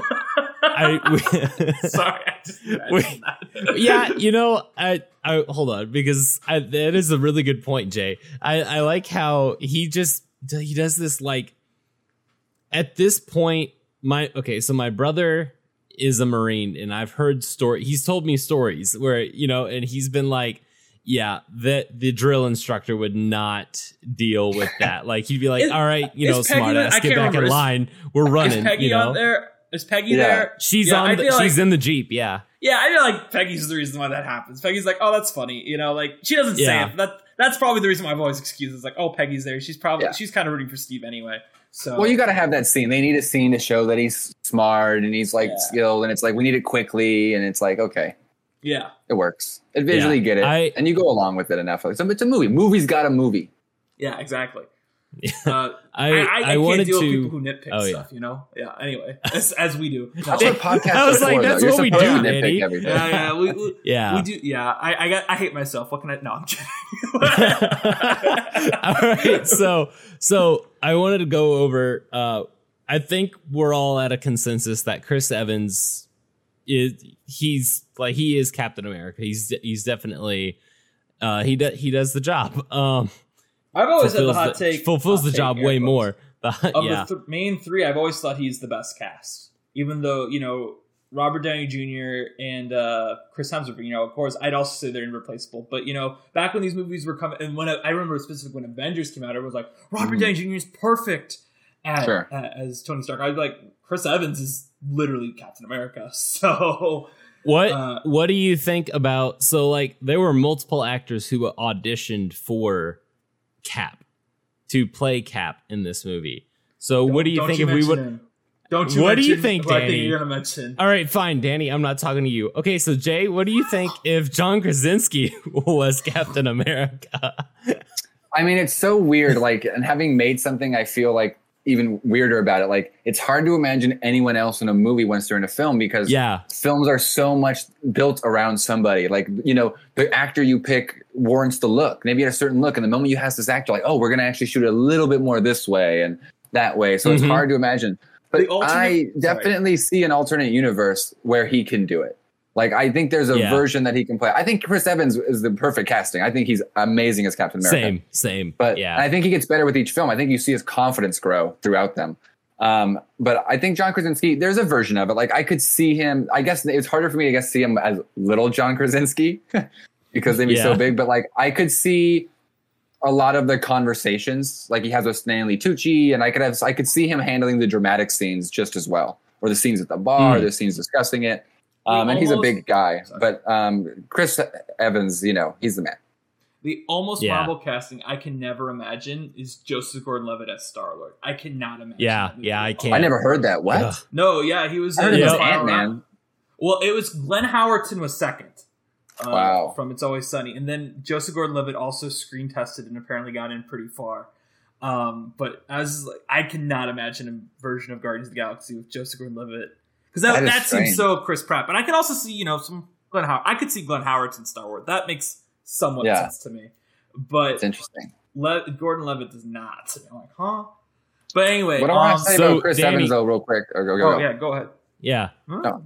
Oh, no, you can go, Jay. Yeah. Oh, I was just going to say, what I want to say about Chris Evans and the character and just in general is like, I remember at first maybe not liking him. He was a goody two-shoe or something. I think it's grown on me so much where I love that about the character, because I think especially at the time, like every superhero is so morally challenged. You know, a lot of these films are people like, oh, well, who am I? What's good? What's bad? In this gray area. And it's like, because it takes place in such a black and white period and he's just like the classic good guy, that earnestness, it's honest. You know, he's not just saying it to get points, you know, and you feel that, and especially throughout the thing, you feel his like love for it. And I've really come around fully. I really like Captain America because he's unique in that way, that he's actually so morally straight. Yeah, that's definitely present in the first Avengers. We get that dynamic between him and RDJ with Tony Stark. Yeah.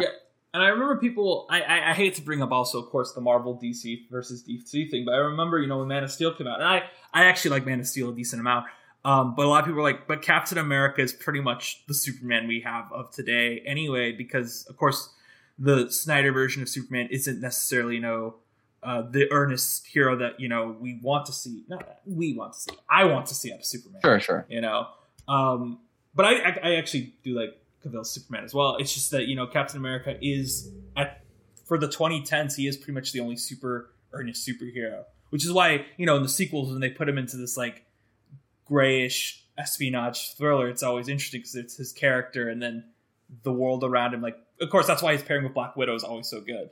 Yeah. But yeah, what were you gonna say, Tyler, to me? So I asked Jay about John Krasinski. Now, Danny, what if Tom Hardy played Captain America?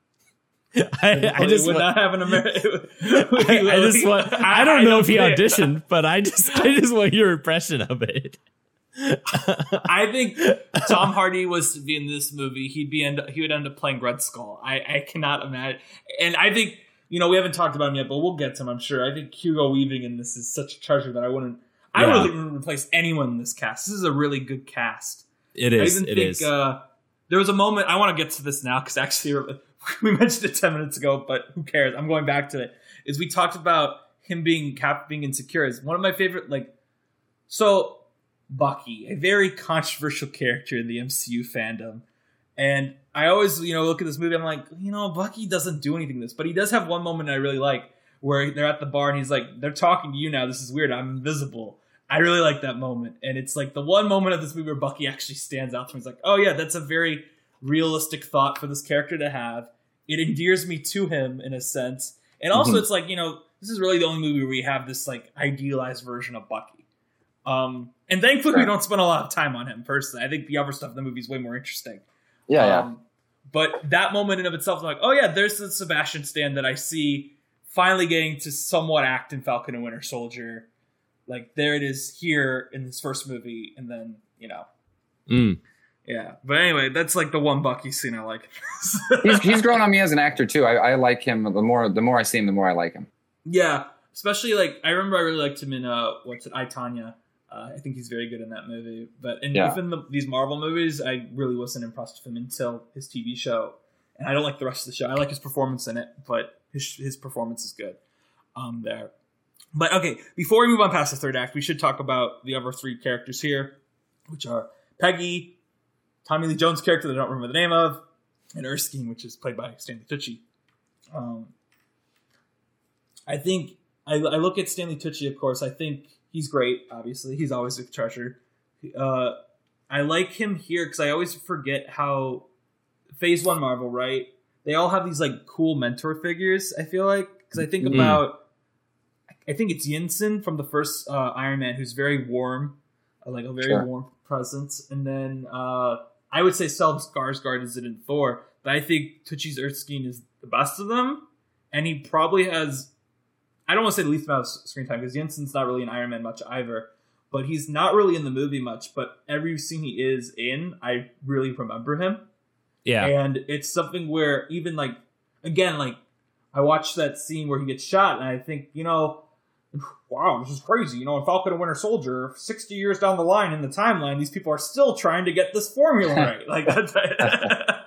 I'm like, because they do constantly like Erskine's formula. Yeah. And it's like, yeah, like but like even at the time, I think in Incredible Hulk, if I remember, they might mention him by name. I don't know. No, they do. They mention they're like kind of not by name, I think, but they do mention that they're trying to replicate it. Yeah. So it's like, all this, like, I think he lives up to that hype, like where they're like, they see, it's kind of like, like how in Winter Soldier, like they're like, oh yeah, Doctor Strange is out there. And like, but here it's like, yeah, Erskine, he lives up to the hype. I think maybe Tyler, you can speak to this because this is actually your experience. But I feel like if I was to come back to Captain America 1 after seeing the other movies and seeing the guy who created the formula, he does like, he's a great character, phenomenally well performed, of course, because it's Stanley Tucci. And even though he's not in it much, he has such a presence over the entire series that involves Captain America and super soldiers. Yeah. One of my favorite scenes of his is when he sits down and has that chat with Cap, like the night before they give Cap the serum, and that's such a.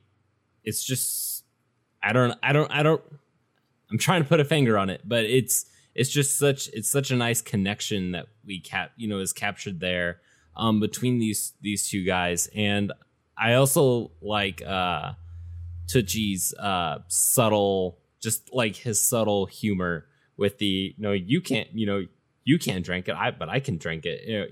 About his the alcohol. His expression where he's like, "I didn't leave enough for you" is great. Yeah, later on.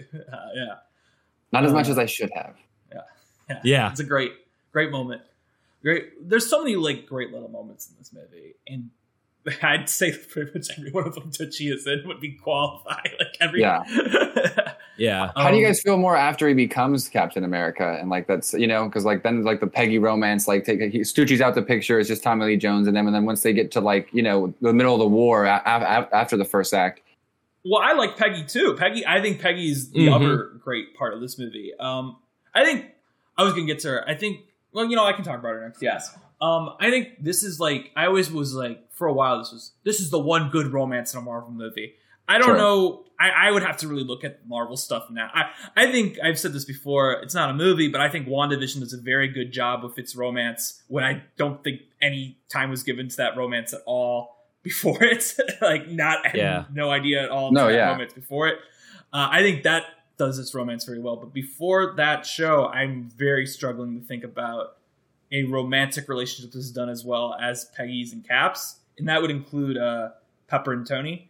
I don't think they're Pepper and Tony's. Yeah, that one's Pepper and Tony's is good, but it's not that's not the main focus because it's not even completed by the end of the first film. It's more of like him growing and just understanding and accepting her and her value. And like and I think it's like so it's like more of the arc of like him becoming a good person, and that includes like how he sees her. So they don't really fully commit to it. So it's not purely like a love story, I think, like this one is. And I think you guys are right. This is like maybe the best one. I think it's my favorite. I think it's the one that feels the most real. And I think that's why they call back to it so often. I mean, Endgame ends with it because, it's the thing that's resonated the most from this film. And it develops so well. over the course of the film. It doesn't feel rushed. We have clear moments like where it goes low, it goes high. Feels very natural. And I also think it's why, they can't seem to let go of Peggy also in other stuff too. Like they gave her a TV show. They gave her 2 seasons of an ABC show. She's going to be what appears to be, if there is a lead of this What If show, it seems like it's going to be her. Because at least for me off the trailer, that's what it looked like. Like she'd lead the whatever they're doing with that. And I also hope that I think Haley Atwell is such a great actress who weirdly did not have her career explode after this movie. Yeah. I'm excited because I keep saying she's not in anything. Just give her a Disney Plus show again. I don't care. Like she deserves, keep giving her a paycheck for these movies because no one else is giving her. And people are like, but she's going to be the next 2 Mission Impossible movies. I'm like, all right, that's true. Please have a big role in those movies because you are such a great actress. And this movie, she's so good in it. Easily the best romantic lead in a Marvel movie. And she feels very much her own character. And I really appreciate that. And I think that's mostly on her acting. That acting is it's both action and reaction. And she's got that. She's not just sitting around waiting for her next line. And she's 100% as an actor, invested in that. And my favorite IMDb trivia of this movie is, of course, the thing that her trying to touch Chris Evans' pecs was, improv on set. It's my favorite IMDb trivia. It's a great moment. It feels so real. Yeah. And I also think going off of that, I think, of course, they're both great, but so many great actors don't have chemistry with each other, and these people have such good chemistry. Mm-hmm. We want them to get together. And the thing that's also great is we see their highs and their lows, not just of when she's like, oh, you're flirting with you're kissing this other girl, huh? I'm talking Cap's depressed in the bar after Bucky dies, and Peggy comes to comfort him. And it's just confront him. That'd be a totally different scene. How dare you let him die? But it's just great. And then Tommy Lee Jones, who I always forget is in this movie. And I think he's good. He's Tommy Lee Jones. Let's be real. He's Tommy Lee Jones. I love Tommy Lee Jones. Great, awesome. It's cool. I remember when we watched Cap 2 a few months back, and I always forget that they have his picture up. Because I feel like people always remember, they remember Peggy and they remember Howard Stark because he pops up, again and again, and played by John Slattery instead. But I always forget Tommy Lee Jones is here, and he's a great presence. His last line is great. I'm not going to kiss you. Fun moment. It adds. He adds weight to a role. I mean, it's one of those things. He's a face. He's a famous actor. He's an A-list star, especially for older generations, and he brings gravitas to the movie. And especially because, Chris Evans is he was a movie star, but for a younger generation, people knew he was, but he wasn't a bona fide, he's not an A-list actor. And, it's nice that he was in the movie just to kind of, again, ground the film and round out the cast. Yeah, I would say the biggest actor in this besides him would be Hugo Weaving. For sure. He wasn't really, I don't think he was in much live action stuff because he was doing the Transformers movies, getting that paycheck. I can't remember another blockbuster he was in until The Matrix. Was he in the Transformers? He voices Megatron Megatron for a couple of them, yeah. Oh, he does, yeah. And then he lost the job because he said they were bad movies. Is that why he lost the job? Yeah. He was like, they pay me and I come in, but they're terrible. And they're like, well, and I think Michael Bay actually put us together. He's like, if he doesn't want this job, I'll hire someone else. Then I don't care. That's a very Michael Bay thing. No one cares. And then he just hired the guy who voices in the cartoon, which Frank Welker. Probably they should have done in the first place to save some money. I don't think anyone wants to see the Transformers. Ooh, Hugo Weaving's playing an upper villain. Great. No, I don't think that was the selling point really. Now that scene where he rips Jazz in half from the first movie is stuck in my head. I'm just playing that audio where he's like, no, I want 2. And I can just imagine where he's he holds up the Tesseract in this movie. He's like, no, I want 2. Yeah. Well, now we can talk Yeah. about Hugo Weaving a bit. I feel like we're just kind of running through the characters, which is fine. That's a good way to do it, I feel like. I actually said this recently to Tyler, is that I think I said it on our Lord of the Rings podcast. I think you heard this, Jay. I just saw the Lord of the Rings movies basically for the first time. Yes. And I remember when Crazy. Hugo Weaving popped up, I was actually really excited. He's not really in those movies that much, but I always think he's a great presence. And I think he's really good in those movies where he, like, in the third one where he, like, pulls out the, like, sword that's been repaired, like, the audience bursts into applause, and it was like, I was like, yes. But yeah, and then here again, I'm like, yeah, I love this guy. He needs to be in more stuff. I know why he isn't, because he hates the whole Hollywood system thing. He's ranted about it a lot. But like, and he hated this role because of the makeup, which is why he doesn't really have the makeup on for the first half of the movie. But I'm also okay with that because I think I like being able to see Hugo Weaving's face. I think the makeup is cool done. too. That's one of my favorite things is how he's always in shadow. That little scene where he goes in to see the painting and like he slips the light off and there's like two frames and you can't really see. And it's like he's just that whole conversation where he's in silhouette. Like it's and great. You see the paint that's like very crimson. It's like that's like, you know, like it's the film does a really good job of like teasing the character before we get that big reveal about about halfway through about halfway through the film. Yeah, a little more than half. Yeah, it takes it off. Yeah, it's a bit later than I remembered. Even like last night when I watched it, I was like, "This is later than I remember it being in March." Well, it's like a bigger scene because like they leave early, but if you count like getting there, unleashing the troops, by the time he actually meets Hugo Weaving, it's more like I think it's like because that scene ends. I know he returns like 70 minutes in or 71 minutes in, so that scene must happen like 64, 65, you know, and it's like probably an hour 52-minute movie or something. So 55-60% in. Yeah, like I think. Again, this was like I remember Red Skull was always being used as an example of like the bad Marvel villain. And I'm like, no, really? Yeah, because like there was always until like 2017. I think 2017 is where they turned it around because they had Vulture, which people like. They had Ego, which I really like. I think Kurt Russell is one of the best Marvel villains. I think that's not controversial to say. I hope it's not. And then of course the Killmonger and Thanos, and now it's like, oh, Marvel villains are good now. Way better. We also got Kate Blanchett's Hela in 17. Yeah, well, I wasn't counting because some people don't like her, so I wasn't counting. She's a bit more controversial for me to like. Gotcha. So as well as like, we did have her, but I know a lot of people say no, she's just the generic Marvel villain, but. Now at least a woman's playing. Women can have generic Marvel villains too. I'm not the biggest fan of Hela, and if you actually watch it again, she doesn't talk to anybody. She has one scene with them, and I hate to be the guy, but like, it's the worst looking scene I've ever seen in a blockbuster movie. Is when they're sitting on the hill looking at that water. It's really poorly done. You could tell it's like very last minute. They're like, this alley's not working, but we can't reshoot it, so let's just swap it out for the edge of. Remember the trailer is like no. Yeah.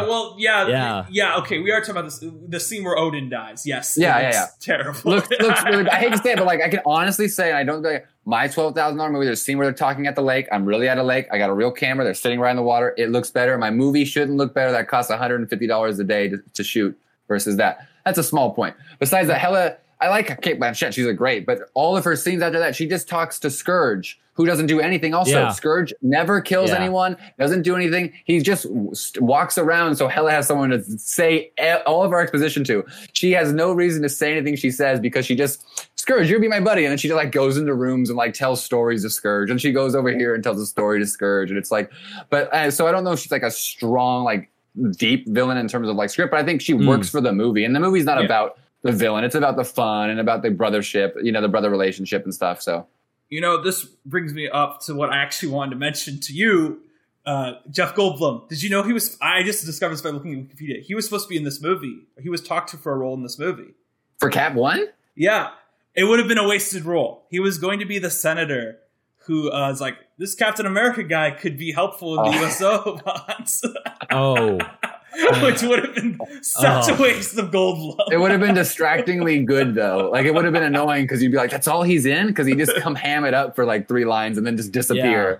I'm glad they waited it out to get him for his role in Ragnarok. Because I always say, I think Goldblum's a more memorable villain in Ragnarok than Kate Blanchett. He's not really a full villain either. But they have The antagonist. But yeah, he's an good. antagonist, a less secondary antagonist, whatever you want to call him. I like Goldblum and everything. I've watched all the episodes of that Disney Plus Goldblum show. I mean, I'm into it. Yeah. I want to. I think I'm showing actually one at work on Thursday. So Nice. It's our field trip. It's going to be our field trip. But all right. What was I going to say though? Okay, so we've gone through. We haven't talked. Well, we don't need to talk about Howard Stark, do we? Howard Stark. He's nice there for a little bit. I like when he does the thing. He's like, I did say a few years. Yeah. He's all right. I remember really liking him at the time, but now I don't know. I don't know. He's fine. You know, at the time it was like, oh, cool. Howard Stark's in this. It connects to Marvel, but now it's like all the stuff always connects. So it's like it's whatever. Sure. Yeah. We didn't talk about the Howling Commandos. I don't know what there's to say about them personally. That's what I meant. They're like, I wish they're here. I wish we got more of the Howling Commandos. Because they were, if I'm thinking correctly, they were like a much bigger part in the comics, whereas it's just kind of like we're his buddies. We go in this montage, and we go in the montage. The only thing I remember of them is like I'm from Fresno Ace line. That's the only thing I ever remember from any of these Howling Commandos. Yeah. Always maybe felt a little out of place. I was like, this does cadence. I mean, it just doesn't sound like 1940. And I'm like, was Fresno a big place in the 40s? I didn't know. I just like, I don't know. People recognize that. For some reason, I was like, of all the places, I live by Fresno. Like, not by, but it's like 5 hours north. It's like a town in the middle of the desert. It's like literally like the worst. Sorry, I'll take that back. Sorry. I was going to say something else. Fresno, if you live in Fresno, it's a wonderful place. Yeah, hope you enjoy it. My grandma lives an hour away. All right. You know what? A character I thought you were going to bring up was Toby Jones, who's a fun little... Love Toby Jones. Fun little henchman. Fun henchman. But yeah.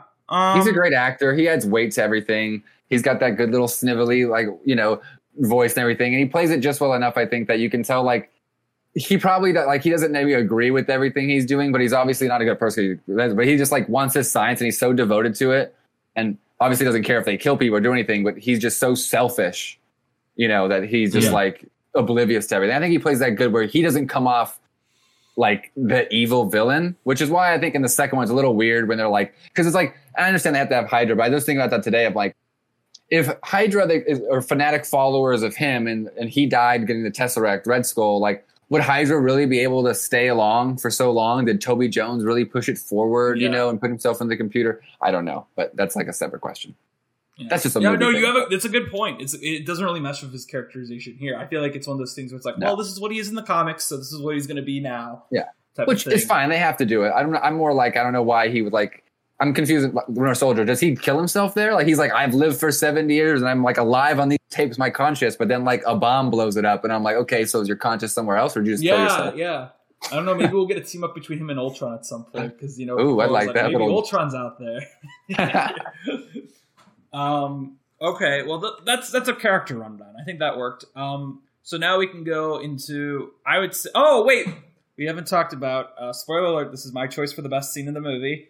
The Alan Menken song, the awesome song in the middle. Star Sprinkled Man with a Plan. Yeah, Alan Menken did that.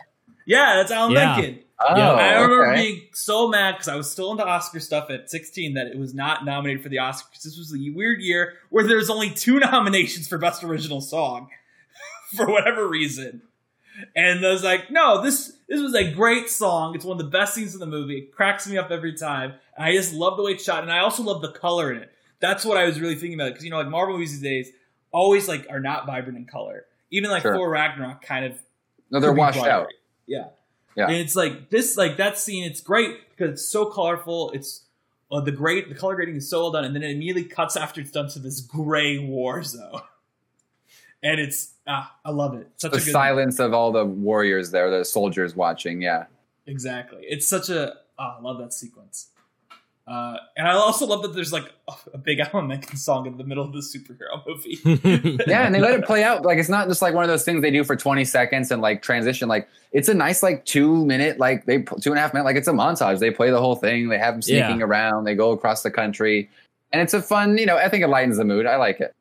Yeah, and then, it's great. I love it. You get the classic costume too. It's like a way to get the very first costume in there. Yeah, that's. I like when Marvel, because Marvel's been doing that recently. You know, also with Vision and Loki on his show. I'm like, Sure. I like the idea that we're now, but it's also like this movie did it first, and you guys never did this again. I think until recently, and I like For a that. while, yeah. Yeah, for a while. And yeah, you're right. It is nice to get the original costume there, the punching Hitler in there, which leads to a few funny lines later. It's also like a really, I don't know. I like the idea that Captain America, because Captain America in theory he should be a war hero, so people shouldn't know about him. But this is how people know about him. Is that he did these movies, he did tours, and I like the idea, you know, like that. And it never really came up again, but like, you know, there's a bunch of Captain America serials out there in the world of Marvel where you could watch Captain America like on film and just be like, yeah, this guy, he's real. Look, there he is. And like, yeah, it's just a nice bit of world building to me too.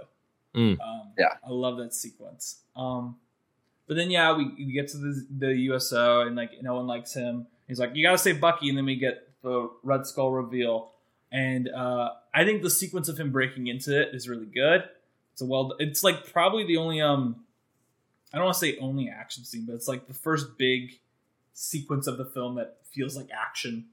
Well, yeah, but besides the car chase, which is smaller scale, but there's like, that's like the first act. Then there's this second act scene with Red Skull. And then there's really just the third act final battle. Because in between they do that montage action scene, which is like not really an action scene, but like kind of an action scene. Everyone was so mad about when it came out, I remember, because it's like, I can't wait to see where this is in the movie. The scene was in the trailer, it was so cool, and it was just in a montage, you know? Yeah, but those shots of like the bike through the forest and the mist do look good.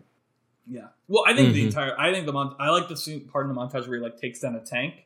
I think that's really cool. It's like I'm the biggest tank in the world. It's against And then I also just love how the montage ends with just Hugo Weaving going full ham at the camera. It's just like this, super close shot, and he's just yelling. Yeah, I love that shot of Peggy too, where like he sees her, or she's watching the film, and he has the locket. Yeah, I was thinking that too. Like, the newsreel. This is like a movie. You bring up these moments, I'm like, yes, that's a great moment. Yeah. But back to that like funny thing you said about Hugo Weaving going like ham. What do you guys think about the fun little like the moment when they tell flashbacks and it does like those like picture graph things where it's like they're sliding across the frame and there's like matte backgrounds and stuff like that. Do you like those things?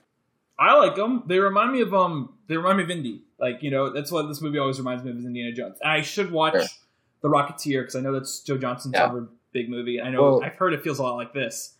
You know that Joe Johnston got to start working on the Raiders of the Lost Ark and the indie films. Oh, he worked at ILM, and he was on Return of the Jedi. I'd forgotten Indiana Jones. Yeah, he worked on Raiders as well, extensively. So he definitely has that influence. Yeah, I think the only other Joe Johnston movie I've seen off the top of my head is Jumanji. Well, and Jurassic Park 3. Oh, which we don't like to talk about. I don't want to talk about that. Right. Yeah. Because Joe Johnston's in a doghouse for life for that movie. Wait, it didn't happen. Joe Johnston is just like... I had an intense vision in my head going, Tyler, like, oh, that one's my favorite. No, I love you, Tyler. I'm sorry. I just imagined the image you said. Wait. You're wanting to are you wanting to title this episode Jurassic Park 3? Oh, that's awesome. Is that what you're saying, Danny? No, okay. To explain, way back, I don't remember when it came up, but one time on this episode, I said Jurassic Park is terrible, 4.5 out of 5. You said, oh yeah, by the way, Jurassic Park sucks. And then you went on to something random. And I think we put it in as like, I gave it my grade. I remember I said 9 out of 10. Because that is what I have Jurassic Park at Letterboxd, is a 9 out of 10. I don't think you gave it like your accurate. Well, now I'm having it on the record. But now it's on the record. Yeah. I just remember I was like, it's like it was late night and it was just Danny ranting, and I was like, I'll let him have his time. Anyway, Jurassic Park 3 does suck, yes. Yeah, I should definitely watch The Rocketeer at some point. I know. I think it's on Disney Plus. Maybe I should. Yeah, I think so. Yeah, it's like a Disney movie. It seems up your alley enough. Yeah, I like the Disney. You know, they talked about The Rocketeer when I saw Luca. They were hyping it up because it was the 30th anniversary of the El Cap reopening for it. Oh, okay. Which was, I was like, this is probably the first time anyone in this theater has mentioned The Rocketeer. in 30 years. So, but yeah, I think that now would be, before we get into the third act, let's talk about the score. Silvestri's wonderful score, his first great Marvel theme, and I think unlike one of the better ones for sure. Yeah, I will say, unlike with Red Skull, where I think people have grown to like him more over time, because initially, I said people just thought he was a boring generic villain, which I don't think is true. I mean, whatever, we're past that. I don't want to reopen that. But I think at the time people were like, yeah, the score is great. Like, I remember thinking I remember the score being like an alarm on my phone. like it would be like, I would wake up to, it's just the do. I'd be like, yeah, great way to wake up in the morning. Alan Silvestri. I mean, he's one of the most famous composers of all time. I mean, the guy did Back to the Future. I'm glad they brought him back for the final 2 Avenger movies. Maybe the most memorable individual score, and the only one of the early films, because he also did the Avengers score. So the 2 most memorable Marvel's like scores are like him, because early on that was one of the things that also maybe not people like relating to Marvel as deeply like connecting the musical tissue is like, Thor 1 and Thor 2, different composers. They don't have a theme carryover. Iron Man 1, 2, and 3, they don't have the same themes carryover. Like, they didn't really establish like main themes for those characters really. And it's like Captain America and Avengers both have like really clear scores. It was interesting actually, is I think I noticed this time watching it that the moment where like the brief moment where before he goes and runs out to the chase the first time, or no, not the chase. Is it maybe when she's drawing the monkey before he goes out the middle time?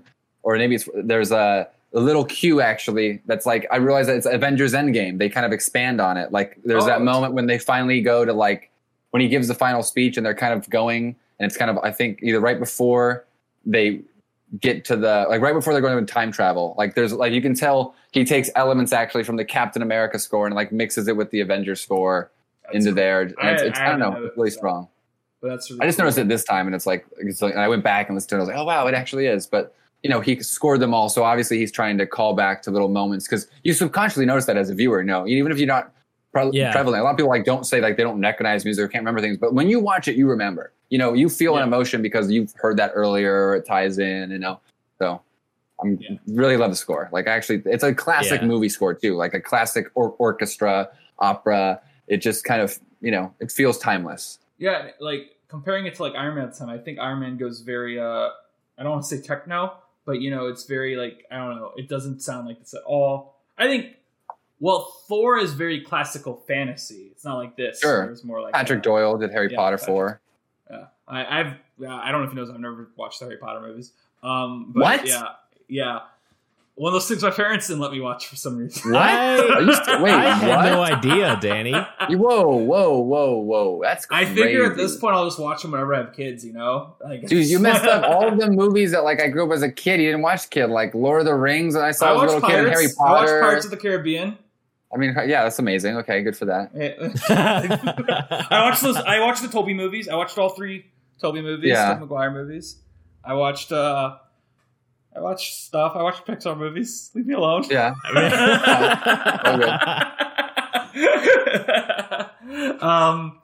But no, yeah.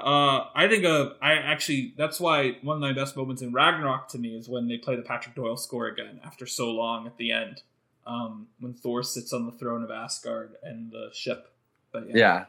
It's kind of hilarious the way they do the Dark World score too, when they do the little theater play. And the choir is like, which is like the death music, the funeral music for the mom in the last movie, which is maybe the best score in the movie. To be honest, that soundtrack's actually pretty good. Too.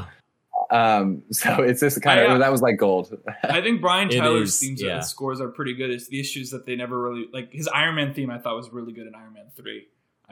That's like one of my favorite Marvel. I always forget that he did Iron Man 3. Yep. But anyway, did you have anything you want to say about the score, Tyler? Yeah, it's top notch. I think of this film like specifically Cap's triumphant return with the POWs. And like anytime I hear a variation or rather a hint of it, because I know that I can't for the life of me remember who scored Winter Soldier. Henry Jackman. Henry Jackman takes little bits of it and will, play like put it into his put it into his work. But yeah, still like you were saying earlier, Jay, like it still invokes that memory of like that's the moment that I think of anytime that I hear like Cap's any variation of Cap's theme play. I just think of that moment, and I think that it'd be credit to both Silvestri and Jackman that's what like that's the image, one of his first big heroic moments that I constantly recall to, throughout all three phases. Yeah. Well, they were smart. Winter Soldier doesn't really use it a lot, but like it references throughout. But like the first note you hear is that note, and that whole on your left, that prologue scene, you hear the music again. So it establishes it in the first scene, really ingrains it in your head. And then I think, later on in the action, later on toward the end when you hear the cue again, a few moments when he's like getting ready and throughout. So it just does instill it in the brain so that when you hear it later in the other movies, you get that emotion, especially in Avengers and stuff. Oh, yeah. That's why I almost wish, Endgame, it's cool because they do a little moment where they play like Cap's theme in the movies, and they play the Avengers music, which come back. But it's almost like, imagine, it wouldn't be possible, but in some alternate universe where like they somehow took like all of the main scores like from all the main characters and kind of like we were able to like if Iron Man had a memorable theme when Iron Man flew, you heard his theme Doyle and then this theater. The Patrick Doyle Thor theme, because they just brought it back in Ragnarok, so they could have done but there's no hint of it in there, which always is like.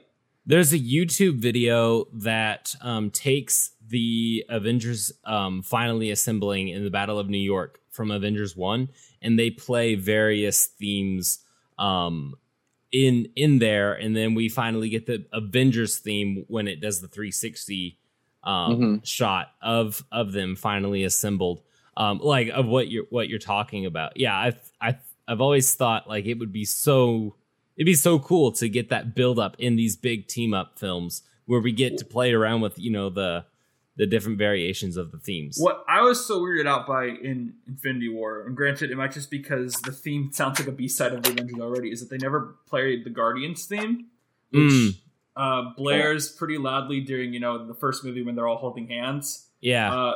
And it does kind of sound, I always do say it sounds kind of like a B-side of the main Avengers theme, because to me it sounds pretty similar. Maybe I'm totally wrong. I'm not a musician. But I was really surprised, they never took the opportunity to like interweave that with the Avengers theme at one point. But I also think that might just be Silvestri thinking it's a whatever theme and not wanting to use it. The only other Marvel score that I think that has a really concise theme that isn't done by Silvestri, honestly, is the Ant-Man theme. Ant-Man theme was good. Christopher Beck. Yeah. I do think, I always go back, I always do say, I do like Ludwig's stuff in Black Panther, but I don't think that Black Panther himself has a good theme. I think Wakanda has a good theme, that. And Killmonger has a good theme. Yes. But Black Panther himself does not. But, yeah, the Ant-Man theme is really good. I'm not a big fan of the Ant-Man movies, but I like the music in them. They're really music good. Is fun. I also like in Spider-Man Homecoming, that do.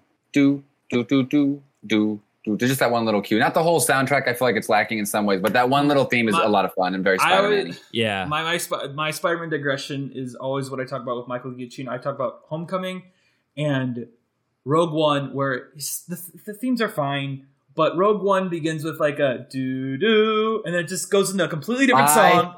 I hate that. I feel bad saying that little music cue shift at the title card and when the ship crashes into the thing. I'm like, no, get that out of here. That does not. It just hurts my ears. It doesn't make sense. I'm with you, dude. But like Spider-Man's theme does it too. There's one point where it goes like da da da, and you think it's gonna go into the Spider-Man thing, but then it becomes something totally different. It's like, no, dude, you had it in the opening logo. You had the classical Spider-Man theme. It sounded good. It would fit this incarnation of the character. Yeah. If you're going to do that, just give it to me. Don't do whatever else you're doing to me right now. Sorry, that's my Michael Giacchino rant there. I like Michael Giacchino. He's actually one of the best. I think it's one of those things where you get so popular that he's doing too much. Like, that's why like you can't do 6 blockbusters a year and expect to do your best work if you're spending 6 months working on music for something, and it's like the same thing that all big composers fall into, like Hans Zimmer, where it's like he's getting hired on movies and he's showing up for like a week or giving some advice, and then he has like a crew doing it and he's overseeing it because it's like you can't do every movie. Yeah, I'm going to gush about Giacchino later in our green room because we're going to talk about Coco there. And I'll talk about him a bit more there. because I actually, you know what, I'll talk about it there. Throw it over here. When we get to Coco, I'll talk about it. So we should be getting to our awards, but we do need to talk about the third act of this movie a bit, and then we can wrap up the whole thing. So the third act, to me, I still kind of go to this thing where it loses me a bit after the montage, not because of actually it loses me after Bucky dies and we get that scene, because I just think, you know, it's a lot of punching through the mooks. Takes a bit for me. I'm not as interested into it as the other stuff. I do like the part where he throws someone into the plane, the propeller. That's great. Fun. Yeah, I love that. That's great. I love it. But besides, that's kind of like, okay. And then, of course, finally having the answer now of like, you know, always being like, oh, maybe Red Skull will come back. He looked like he went into that cube. And then he comes back, but it's not Hugo Weaving. But but at the time, everyone's like, oh, when's Red Skull going to come back? I remember people were thinking Robert Redford was playing Red Skull in Winter Soldier. Oh, I forgot people said that. That's ridiculous. Yeah. Well, people were like, you know, he's just going to tear it off and be like, it's Hugo Weaving. But yeah. I don't know. Do you guys have anything you want to talk about? I feel like we should definitely talk about it because it's the end of the movie. I like watching the cube now like transport Red Skull away. I hadn't really like paid attention to how much detail has gone into that portal really opening up and showing, you know, space, and I appreciate that for in 2011 that they took the time to put that much detail into it.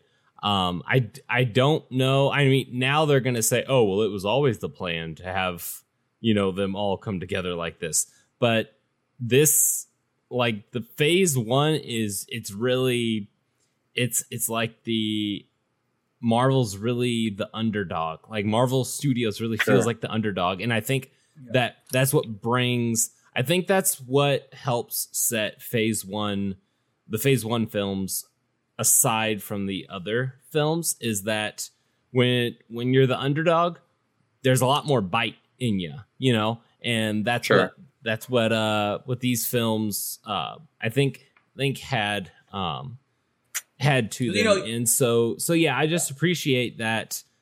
I like, if you're telling me that in 2021 you were planning on introducing the multiverse, you know, and in 2011, well, there was good. Then, like in 2011, you know, you were saying, oh, well, we can also transport people to to space or something. Like, to tell me that you were planning on that just seems like, boom. You know, I have a hard time buying it, but sorry, Danny. Sorry. Well, no. But going off what you're saying, even just looking at this movie alone, you know, and going 10 years down the road, being like, before this movie came out, it was like a Captain America movie. No one wants to see a movie about Captain. That's so cheesy. Sure. Yeah. And then 10 years down the road, there's a big budget TV show that's literally about his bird sidekick and his best friend who's a spy. Right. Yeah. That's so true. That's something we didn't really talk about, I guess. Like, the character of Captain America was big in culture. Everyone knows who Captain America was. But I mean, when it came out, like you're saying, he was an underdog. Because the Marvel Cinematic Universe, I mean, it was Batman and it was Spider-Man and it was X-Men because it existed for so long. Like, you know, it was an underdog. Like, who's Iron Man? Captain America and Thor. Like, Captain America's too much of a goody two-shoe, and could it really happen? And Thor's 10 years later, now Captain America's maybe more popular than some of those other guys. Like, Captain America's a top-tier A-list superhero now. Like, Marvel literally made Iron Man and Captain America A-list heroes. Yeah, and Thor. Like, you know, Thor, people knew who Thor was. Like, you know, like, that's what I was thinking, too, is like Captain America and Thor, before they both came out, everyone was like, who wants these movies? Like, who really wants to go watch a movie about this guy with a hammer, you know, like a Norse god? Like, Clash of the Titans wasn't good, or what? I don't know if that was it came out before or not, but you know what I mean? Like, Thor is like, both of these movies were like, everyone was like, these aren't going to do well. And then I think they did about the same at the box office. They did like almost near identical. Yeah. But then, of course, Avengers blew up the next year. And everyone liked... Yeah. Clash of the Titans, the Sam Worthington, came out in 2010. Yeah. Yeah, so it was before this, It was the first 3D convert after Avatar, where they panicked and were like, we got to make it 3D. It's coming out in 3 months. And we have Sam Worthington, so we have to make sure people know it's basically Avatar 2. No. But yeah, I don't know. Is there anything you guys want to talk about, like the Jay, or anything the action in the last? Because I do want to talk about one more thing before we jump to our thing. I mean, I enjoy the third act. I think it's grown on me a bit over time. I think I always thought it was the weakest, and I think, everyone's trying the hardest, and it's well done. But I think there is the CGI there gets a little weaker at some points, like when everyone's saluting and doing the little like Nazi type of thing, and they're waiting. You can see it looks a little Star Wars prequelish, like it's very much like green screen esque. And like you said, the ending, the Red Skull thing is cool, but a little bit like that's it. Like there's not a real clear moment of defeat, like where Captain America clearly wins. But I do like the action, like you said, better once he gets on the plane. I like that final beat. And I like him flying down. Like I think that's the key moment of the end that really works. Is like him crashing down and ending on an emotional moment. And I think that really makes the film. And I think it makes makes the third act better, if you will. But I guess it goes into that thing where it's a lot character. Like it takes half the movie to become Captain America, and in the second half, it has a lot more action because it kind of was action light, so it kind of squeezes a lot in there. And I don't know if the third act does anything new, particularly action-wise, that we hadn't seen previously in the movie, besides the aerial stuff. That's why when he's on the stuff fighting the guys and they go through the propeller, it's good because it's like something we haven't seen. We haven't been in the air yet filing. We've done the physical combat, and as much as we talked about earlier, like him running and finding his powers, I think in general you can tell like they didn't exactly know how to capture that, which is a very hard thing to do. But like I think the later movies obviously get a lot better at showing him running faster or jumping, in terms of just making it look just a little bit more organic. But yeah, I definitely still enjoy it, but it's probably my least favorite act overall. But I do like that last 5 minutes is pretty good. I was going to say, that's what I was going to talk about at the end, which is the final talk between him and Peggy.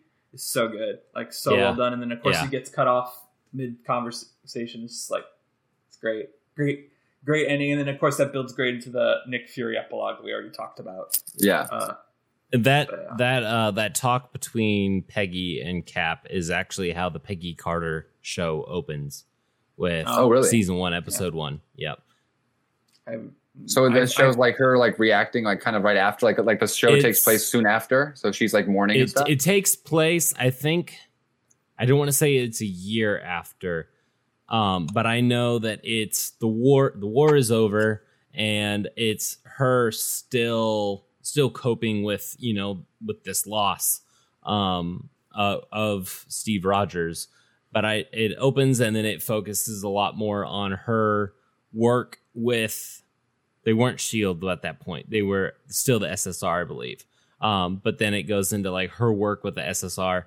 And then I've seen like maybe 3 or 4 episodes of season 1. And then life happened and I wasn't able to watch anymore. And the one thing I know that comes in the show is that I know eventually they get like the 1940s version of Black Widow in there. Which I think sounds really interesting. Yeah, they do. But, I know they do set up the Red Room. They set up the Red Room in some way. I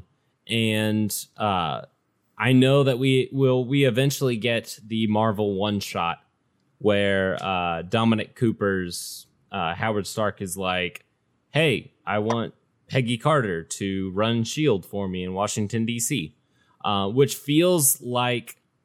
That feels like much more of if they weren't going to do Cap waking up in in New York, it felt much more like an epilogue to this movie. Like, it's a long, it's like 15. Yeah, it's like a good 15 to 20 minute one. Yeah. But so that can't be post credit scene. Yeah, it's a post credit scene for everyone. All right, so I think that wraps up our 10th anniversary talk of Captain America: The Winter Soldier, the First Avenger. But first, all right, we always ask this question: would you rewatch this movie? Jay, I think we know your answer. My movie is yes. I will rewatch it. Probably watch it again in like a year and a half or so, and then we'll see again after that. But usually, what happens is I just watch so many movies you want to compare. Like my friend comes over, we watch all the X-Men movies.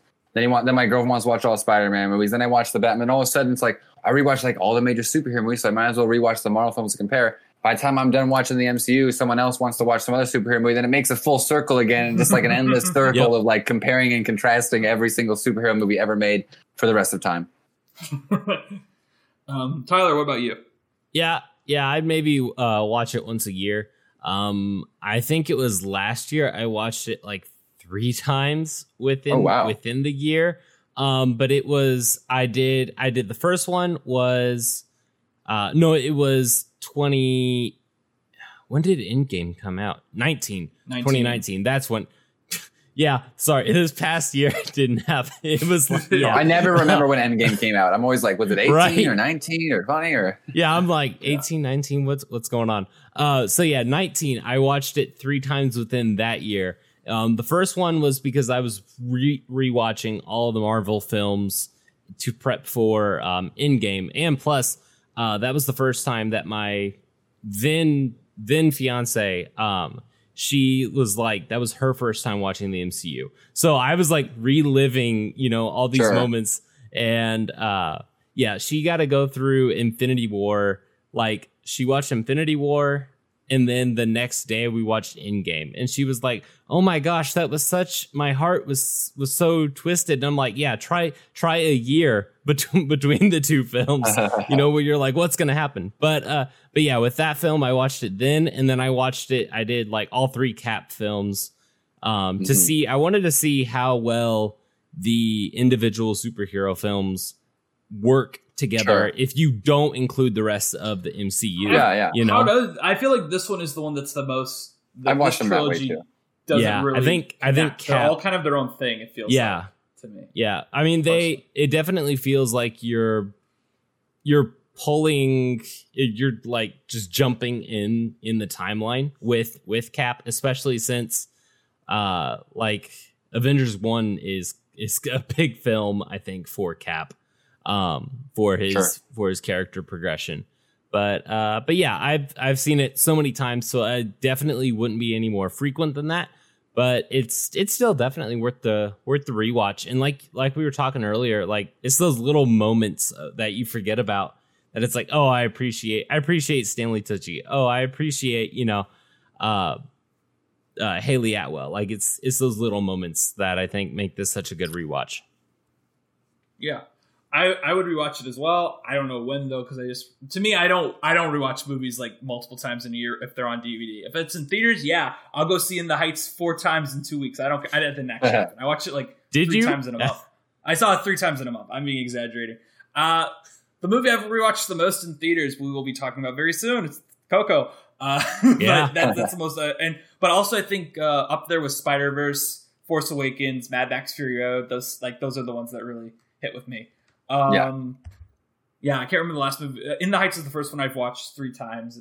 Well, I saw Tenet 3 times, but that's more because you couldn't understand what they were saying. You couldn't hear. Yeah, I saw it on film, and I couldn't understand what they were saying. So I'm like, maybe the IMAX is better, and it wasn't. So, two questions for you, real quick. I need to ask.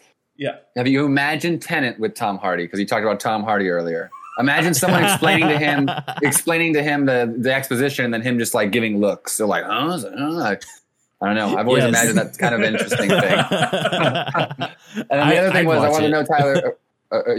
Right? We would watch it, but like, would you? We both said that Captain America is probably a top 5 MCU film for us. I'm probably like 4 or 5. I have to think about it a little longer, but where does it rank for you overall in your 23 films so far, or 24 now that you've seen Black Widow? 24. Yeah, I would put it. I think I would definitely put it above Black Widow. That one's really tough. I'd say it's definitely like it's got to be 8 or 7 at the lowest. Yeah. Okay. So it's upper third. It's the upper third because they flow so well is Ragnarok, Infinity War, Endgame. Like those 3 movies, watching them. Don't you have Black Panther together? Too, I thought. Black Panther, I don't think. No, it would be in my top 10. I've not gone through and listed them all. I need to list them all. But yeah, I definitely need to go through and list them. But I have bad news. I lied. Captain America 1 is 6 on my list. It looks like it does not make my top 5. I lied. I have both Guardians movies, Ragnarok, Black Panther, and Endgame above it. I'm going to DC now. Got to cover the Flash in a couple years, I guess. So. Oh my God, I can't imagine doing a weekly Flash recap episode. Like, remember that time that he ran fast? And that happened. He ran so fast that he was slow and like. All right, we're gonna move on to our awards because we need to wrap up this a bit. So, who was our MVP? We're just gonna go in the order that's listed in the doc. So, Ty, we'll go first. Yeah, Haley Atwell. Each time I rewatch this film, I notice how great her acting and reacting is. I notice something new with the character each time I watch it, and it's a very honest performance from the actor. Mine's Haley Atwell as well. Like Evans is up there, of course. I've already said I like Tucci a ton too, and I think Weaving's underrated here, but it's Atwell. Atwell's the best. I mean, I could round it out and say Atwell, and I want to. I think she's maybe the standout when you first see it. But as a whole, the MCU, looking back, I got to give Chris Evans credit because it's one of those things that could go very wrong quickly. You know, casting is everything, and Marvel's done a really good job casting. And you could, again, do it in a way where people are just like, I just want to punch Captain America in the face, or he's just too good or too nice. But he brings an earnestness and an honestness to it that I think, looking back, I think he deserves a lot more credit than I think maybe people gave him right at the time. I think grew to love him as Captain America over the movies. Saying he was wooden in this, and I'm like, what? What are you talking about? Like, what? You know what the word wooden means? Like, but Haley Atwell, like a star. I was thinking about today when I was watching him. I can't believe she didn't do another blockbuster movie or anything because she's she's great. I think the only other thing she was in that was like big budget was the Cinderella remake, and she just played Cinderella's mom who dies. So it's like, what? Like, what happened? Like. It's I'm weird. surprised. Yeah, at least she's going to be in Mission Impossible. Hopefully in a big role, because I think she was like the first person new cast. I hope she's a big role and not just like what's the girl from Vanessa Hobbs Kirby? And Shaw? Like Vanessa Kirby size role. I hope it's a little bit bigger than that. Yeah, same. I hope it's more Rebecca Ferguson closer in size. You know. Yeah, definitely. Favorite scene? I'll go with Cap and Bucky meet Red Skull for the first time. It's a magnificent set piece, grand staging, albeit it's mostly CGI. It's still that moment, you know, this great big bridge, and it invokes the image of Gandalf and the Balrog from Fellowship. Like, it's where we finally got, you know, we've been teasing this meetup, and we finally get that moment, and and Cap's just kind of like, who are you? And then Red Skull's like, oh, I know who you are. And yeah, it's just it's so, I don't want to say it's comic booky, but it's satisfying to see the two finally meet up, you know. The Mission Impossible rep, of course. Yeah, I got that. The mask is good. That's a good reveal. Like, I love seeing his face, and the makeup and prosthetics look great, and his performance is great. That's a great scene. Came out today, it'd be mocap, and it would look terrible. No, that's like exactly my point, which is like it looks so good because it's real, because you know you can touch it, and even because you watch a movie, you know everything's fake, but it's nice to know that you can still touch it versus like it's, you know, just not there at all. Yeah. Mm-hmm. My favorite scene. I'm a musical theater guy. It's Star Spangled Man with a Plan. What a great montage! It's so funny. It's something no other Marvel movie has. The closest we have to it now is the WandaVision theme songs. That's it. It's the only thing we ever got to this type of thing. And it works perfectly with the film. As I said before, it sets up the world, it sets up the character well. It gives us basically like a year or so of backstory for Captain America in the span of 2 minutes, and it's a catchy song.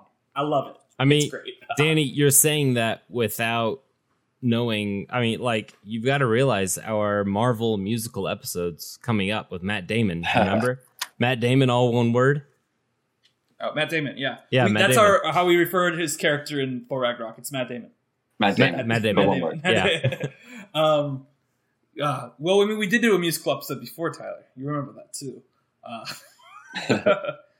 We did. Spider-Man musical. We did. We did an episode on the Spider-Man musical. Yeah, that's true. I don't know if you know that, Jay. I have not seen the Spider-Man musical. I heard it's not great. It's on YouTube, and it is not. I thought Danny was going to plug it. He's like, it's on YouTube. I'll give you the link afterwards. It is. I'll check it out. Experience. I would recommend looking up at least what the lizard's costume was. The cinematography. is how they put the lizard on stage is worth Yes. it. On its Okay, own. all right. I will check it right when we get off with this phone call. Okay, but what's your favorite scene? My Yeah. favorite scene, I guess. Well, your scene is a good scene too. You're right. Everything you say, like the way it sets up the world and everything. I didn't think about how like it is unique in a superhero movie. There's not that type of upbeat, march music and anything really like. I don't know. It is a fun, timely scene that does put you in the time period. But my favorite scene, I think I said earlier, is the transformation scene where he goes from small to big. I think the movie does a good job building up to that moment, having all the suspense, and I think you're on the edge of your seat to see how it happens. I love the way it's filmed, all these Dutch angles and little twists that it does, and I think that scene also bleeds into the chase. So I just like that whole first reveal, and I like that it's funny. It's like he's hidden completely. If you imagine like if he was on a table or you could see him transforming, you'd have to have these CGI things. And if you think about how he would transform, it's like a weird thing. But somehow about him being in this, tube that feels of the time and the light shining through.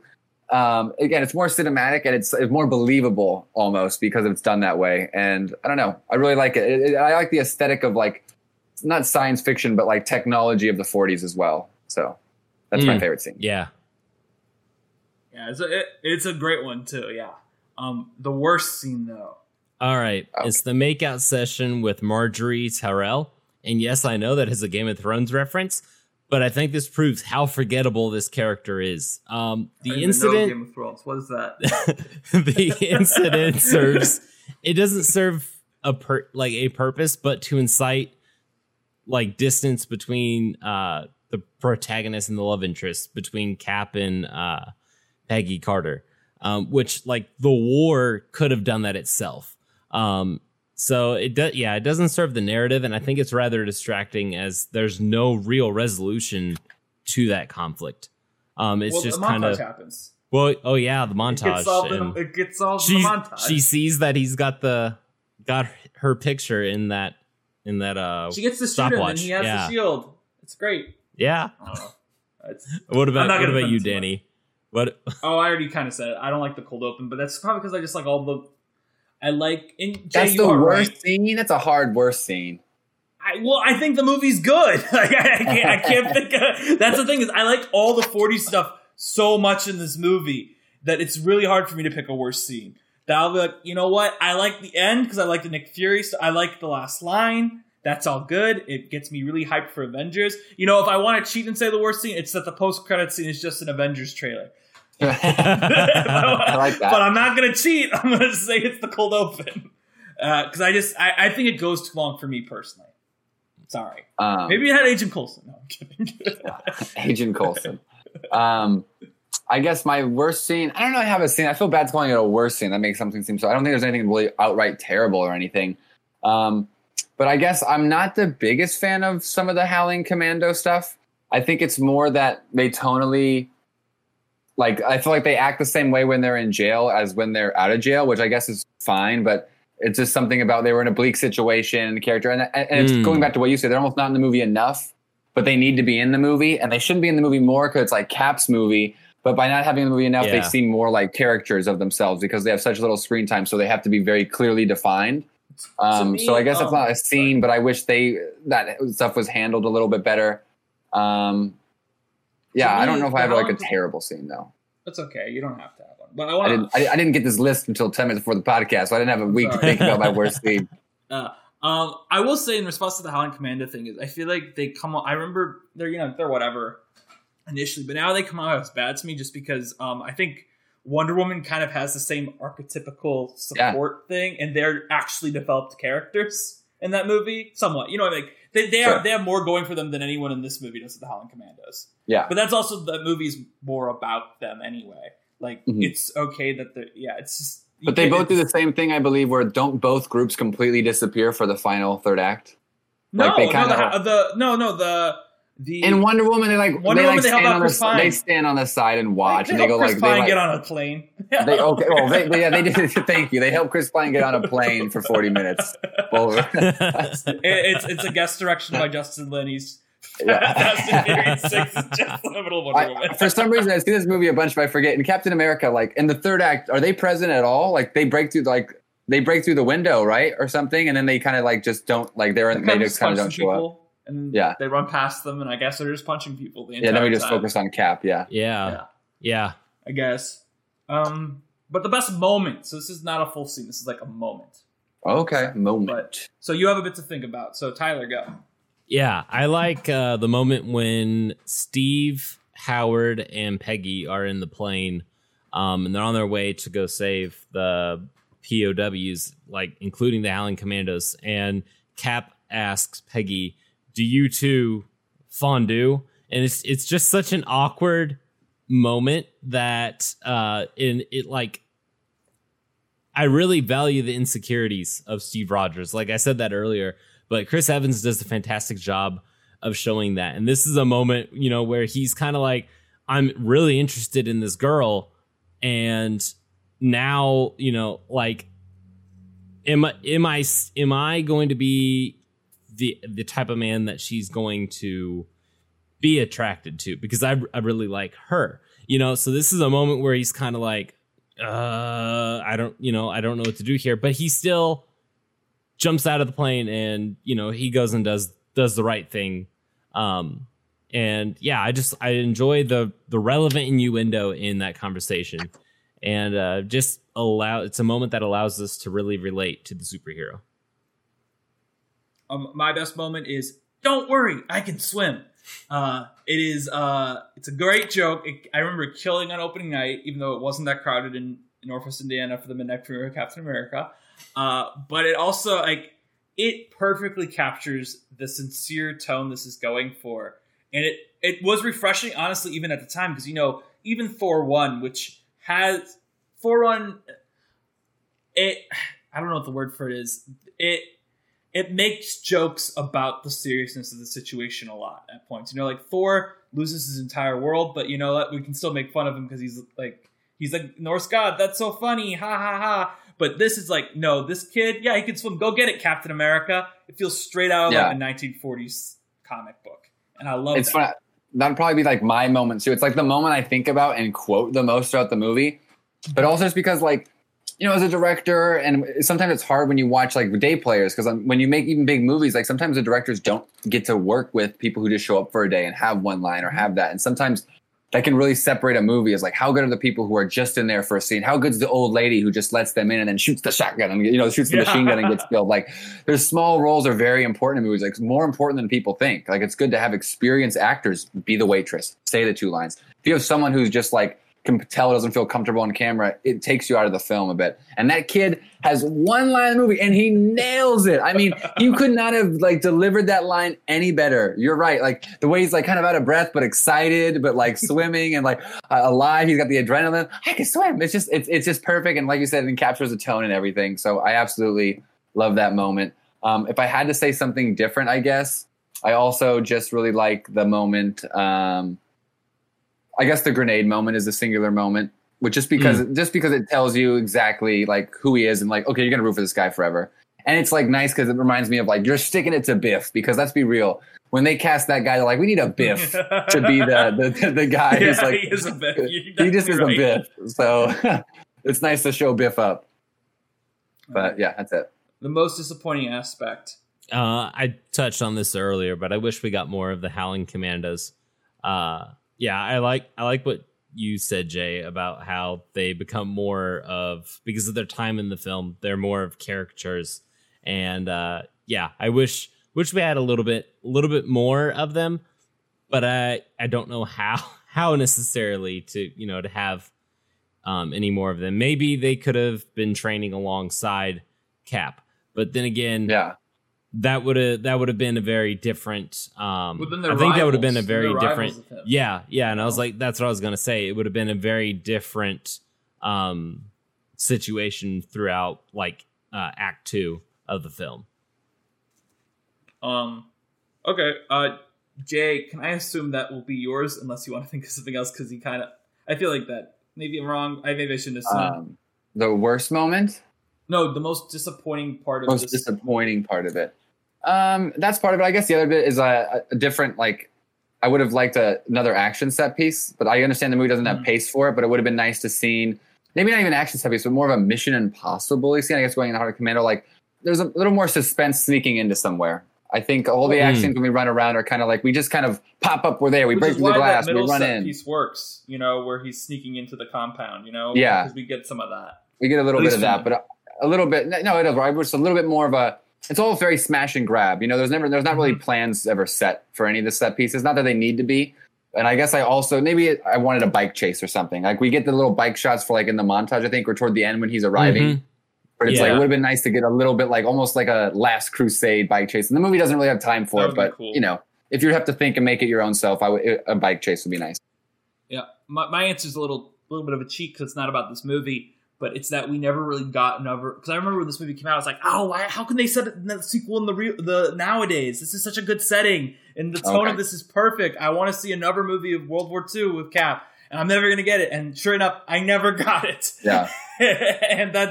and I don't think Marvel has ever done another movie that fits this tone where they do a period setting. And as I said, I think I mentioned this briefly earlier, Captain Marvel, it's set in the 90s. It does not feel like a 90s movie at all to me. No.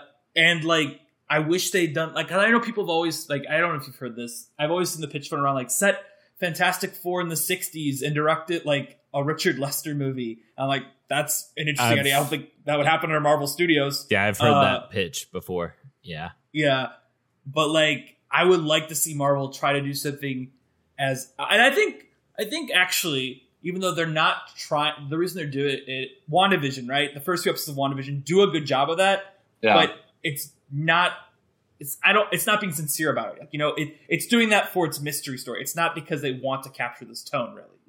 Sure. I would like to see something that's more Marvel experimenting in tone like this one did. And, Thor and Iron Man did it too at the time, but I think this is the most successful of it.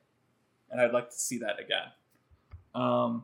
So the best surprise. Now, to be clear for you, Jay, this could be your best surprise back 10 years ago if you want to do that, or it can be like your best surprise in this viewing, doesn't matter. But Tyler, you go first. Yeah, Stanley Tucci. I forget he is in this film, and I'm surprised each time I watch it, and it's a pleasant surprise. I feel bad because, like, Danny said something. No, he sent me a GIF of Stanley Tucci from this film, and I was like, oh yeah, he's in this film, and I had just watched the film yesterday, and that's when he sent me the GIF, and I was just kind of like, oh yeah, I already watched it. I watched it the same day, and I already forgot. I mean, he does do like, yeah, he does. I don't know. I don't think I really have any more to say. I mean, Stanley Tucci, yeah. My surprise is one for this viewing, especially because I watched it in March and I didn't notice this, is that, wow, Hugo Weaving is in the movie for a ton about the prosthetics. I don't mind, though, because I actually think... See, the thing is that people always forget about, like, they're like, why isn't he... No one actually had this, but, like, with Lex Luthor in the old Superman movies, they're like, why isn't he bald the whole movie? Type of thing. Or that even when Jesse Eisenberg was playing, why isn't he bald the whole movie? And here, like, I think Hugo Weaving's, like, the light makeup he has when he doesn't have the prosthetics is gross. Like, because you see where, like, the line is on his neck where the mask would come off always. And just like a gross scar. Like, I think that works enough for me, too, for this to look like a neat, like, a cool villain look. So I don't mind it. It's just, I'm always surprised, like, wow, I always remember, like, the Red Skull look. And that it doesn't come in as far into it as it does. That's a surprise to me when I rewatch it. So hard to imagine going back 10 years ago, but like I think maybe my first surprise when I first saw it was the end of the movie, just exactly how it ended, kind of cliffhangery. I think none of the other films at that point were like cliffhanger endings, and it was like, oh, this is a straight setup. Like at that moment, I realized like Avengers is probably going to be right after this. Like so before that, I didn't know like is Avengers take place a couple years later? Is Cap going to be established? Like so, I feel like that's the moment where I was like, oh, okay, so this is the storyline is going to be like Cap's getting back into the real world. And then I guess more go through it, and what I picked up when I was younger, but now like the Indiana Jones influence, which was always present, but like seeing just how he frames it a lot, even the bike chase later on, those small shots, like the way they're framed and even the way they're dressed, it does feel very Last Crusade through the forest, and there's a lot of camera movement that he doesn't move the camera anywhere near as much as Spielberg, but when he does do camera movement, you can tell it's Spielberg-esque type of stuff that he's trying to accomplish. Yeah, a fight we never talked about, and this one we don't need to talk about because we've talked for so long, but like the train fight, that's where it stood out to me this time. Yeah. Yeah. But I agree with you. All right. Our last question is, what are you most excited to see more of? This doesn't have to be something that's been confirmed. Doesn't have to be something that's, just something from this movie you want to see more from Marvel. But Tyler. I'm excited to see more of Haley Atwell returning for Captain Carter in What If. I really hope that, like what you had said, Danny, we get Captain Carter kind of as someone who's, either leading this new team. I want more than just one. We've got 10 episodes of What If. I want more than just one episode with Captain Carter, just because I think that Atwell's going to be amazing in this. So, yeah.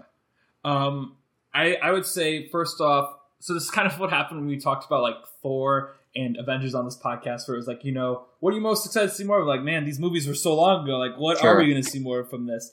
And to me, the reason this movie is good is because it's its own thing. Like, nothing in this really came back, besides, of course, Captain America.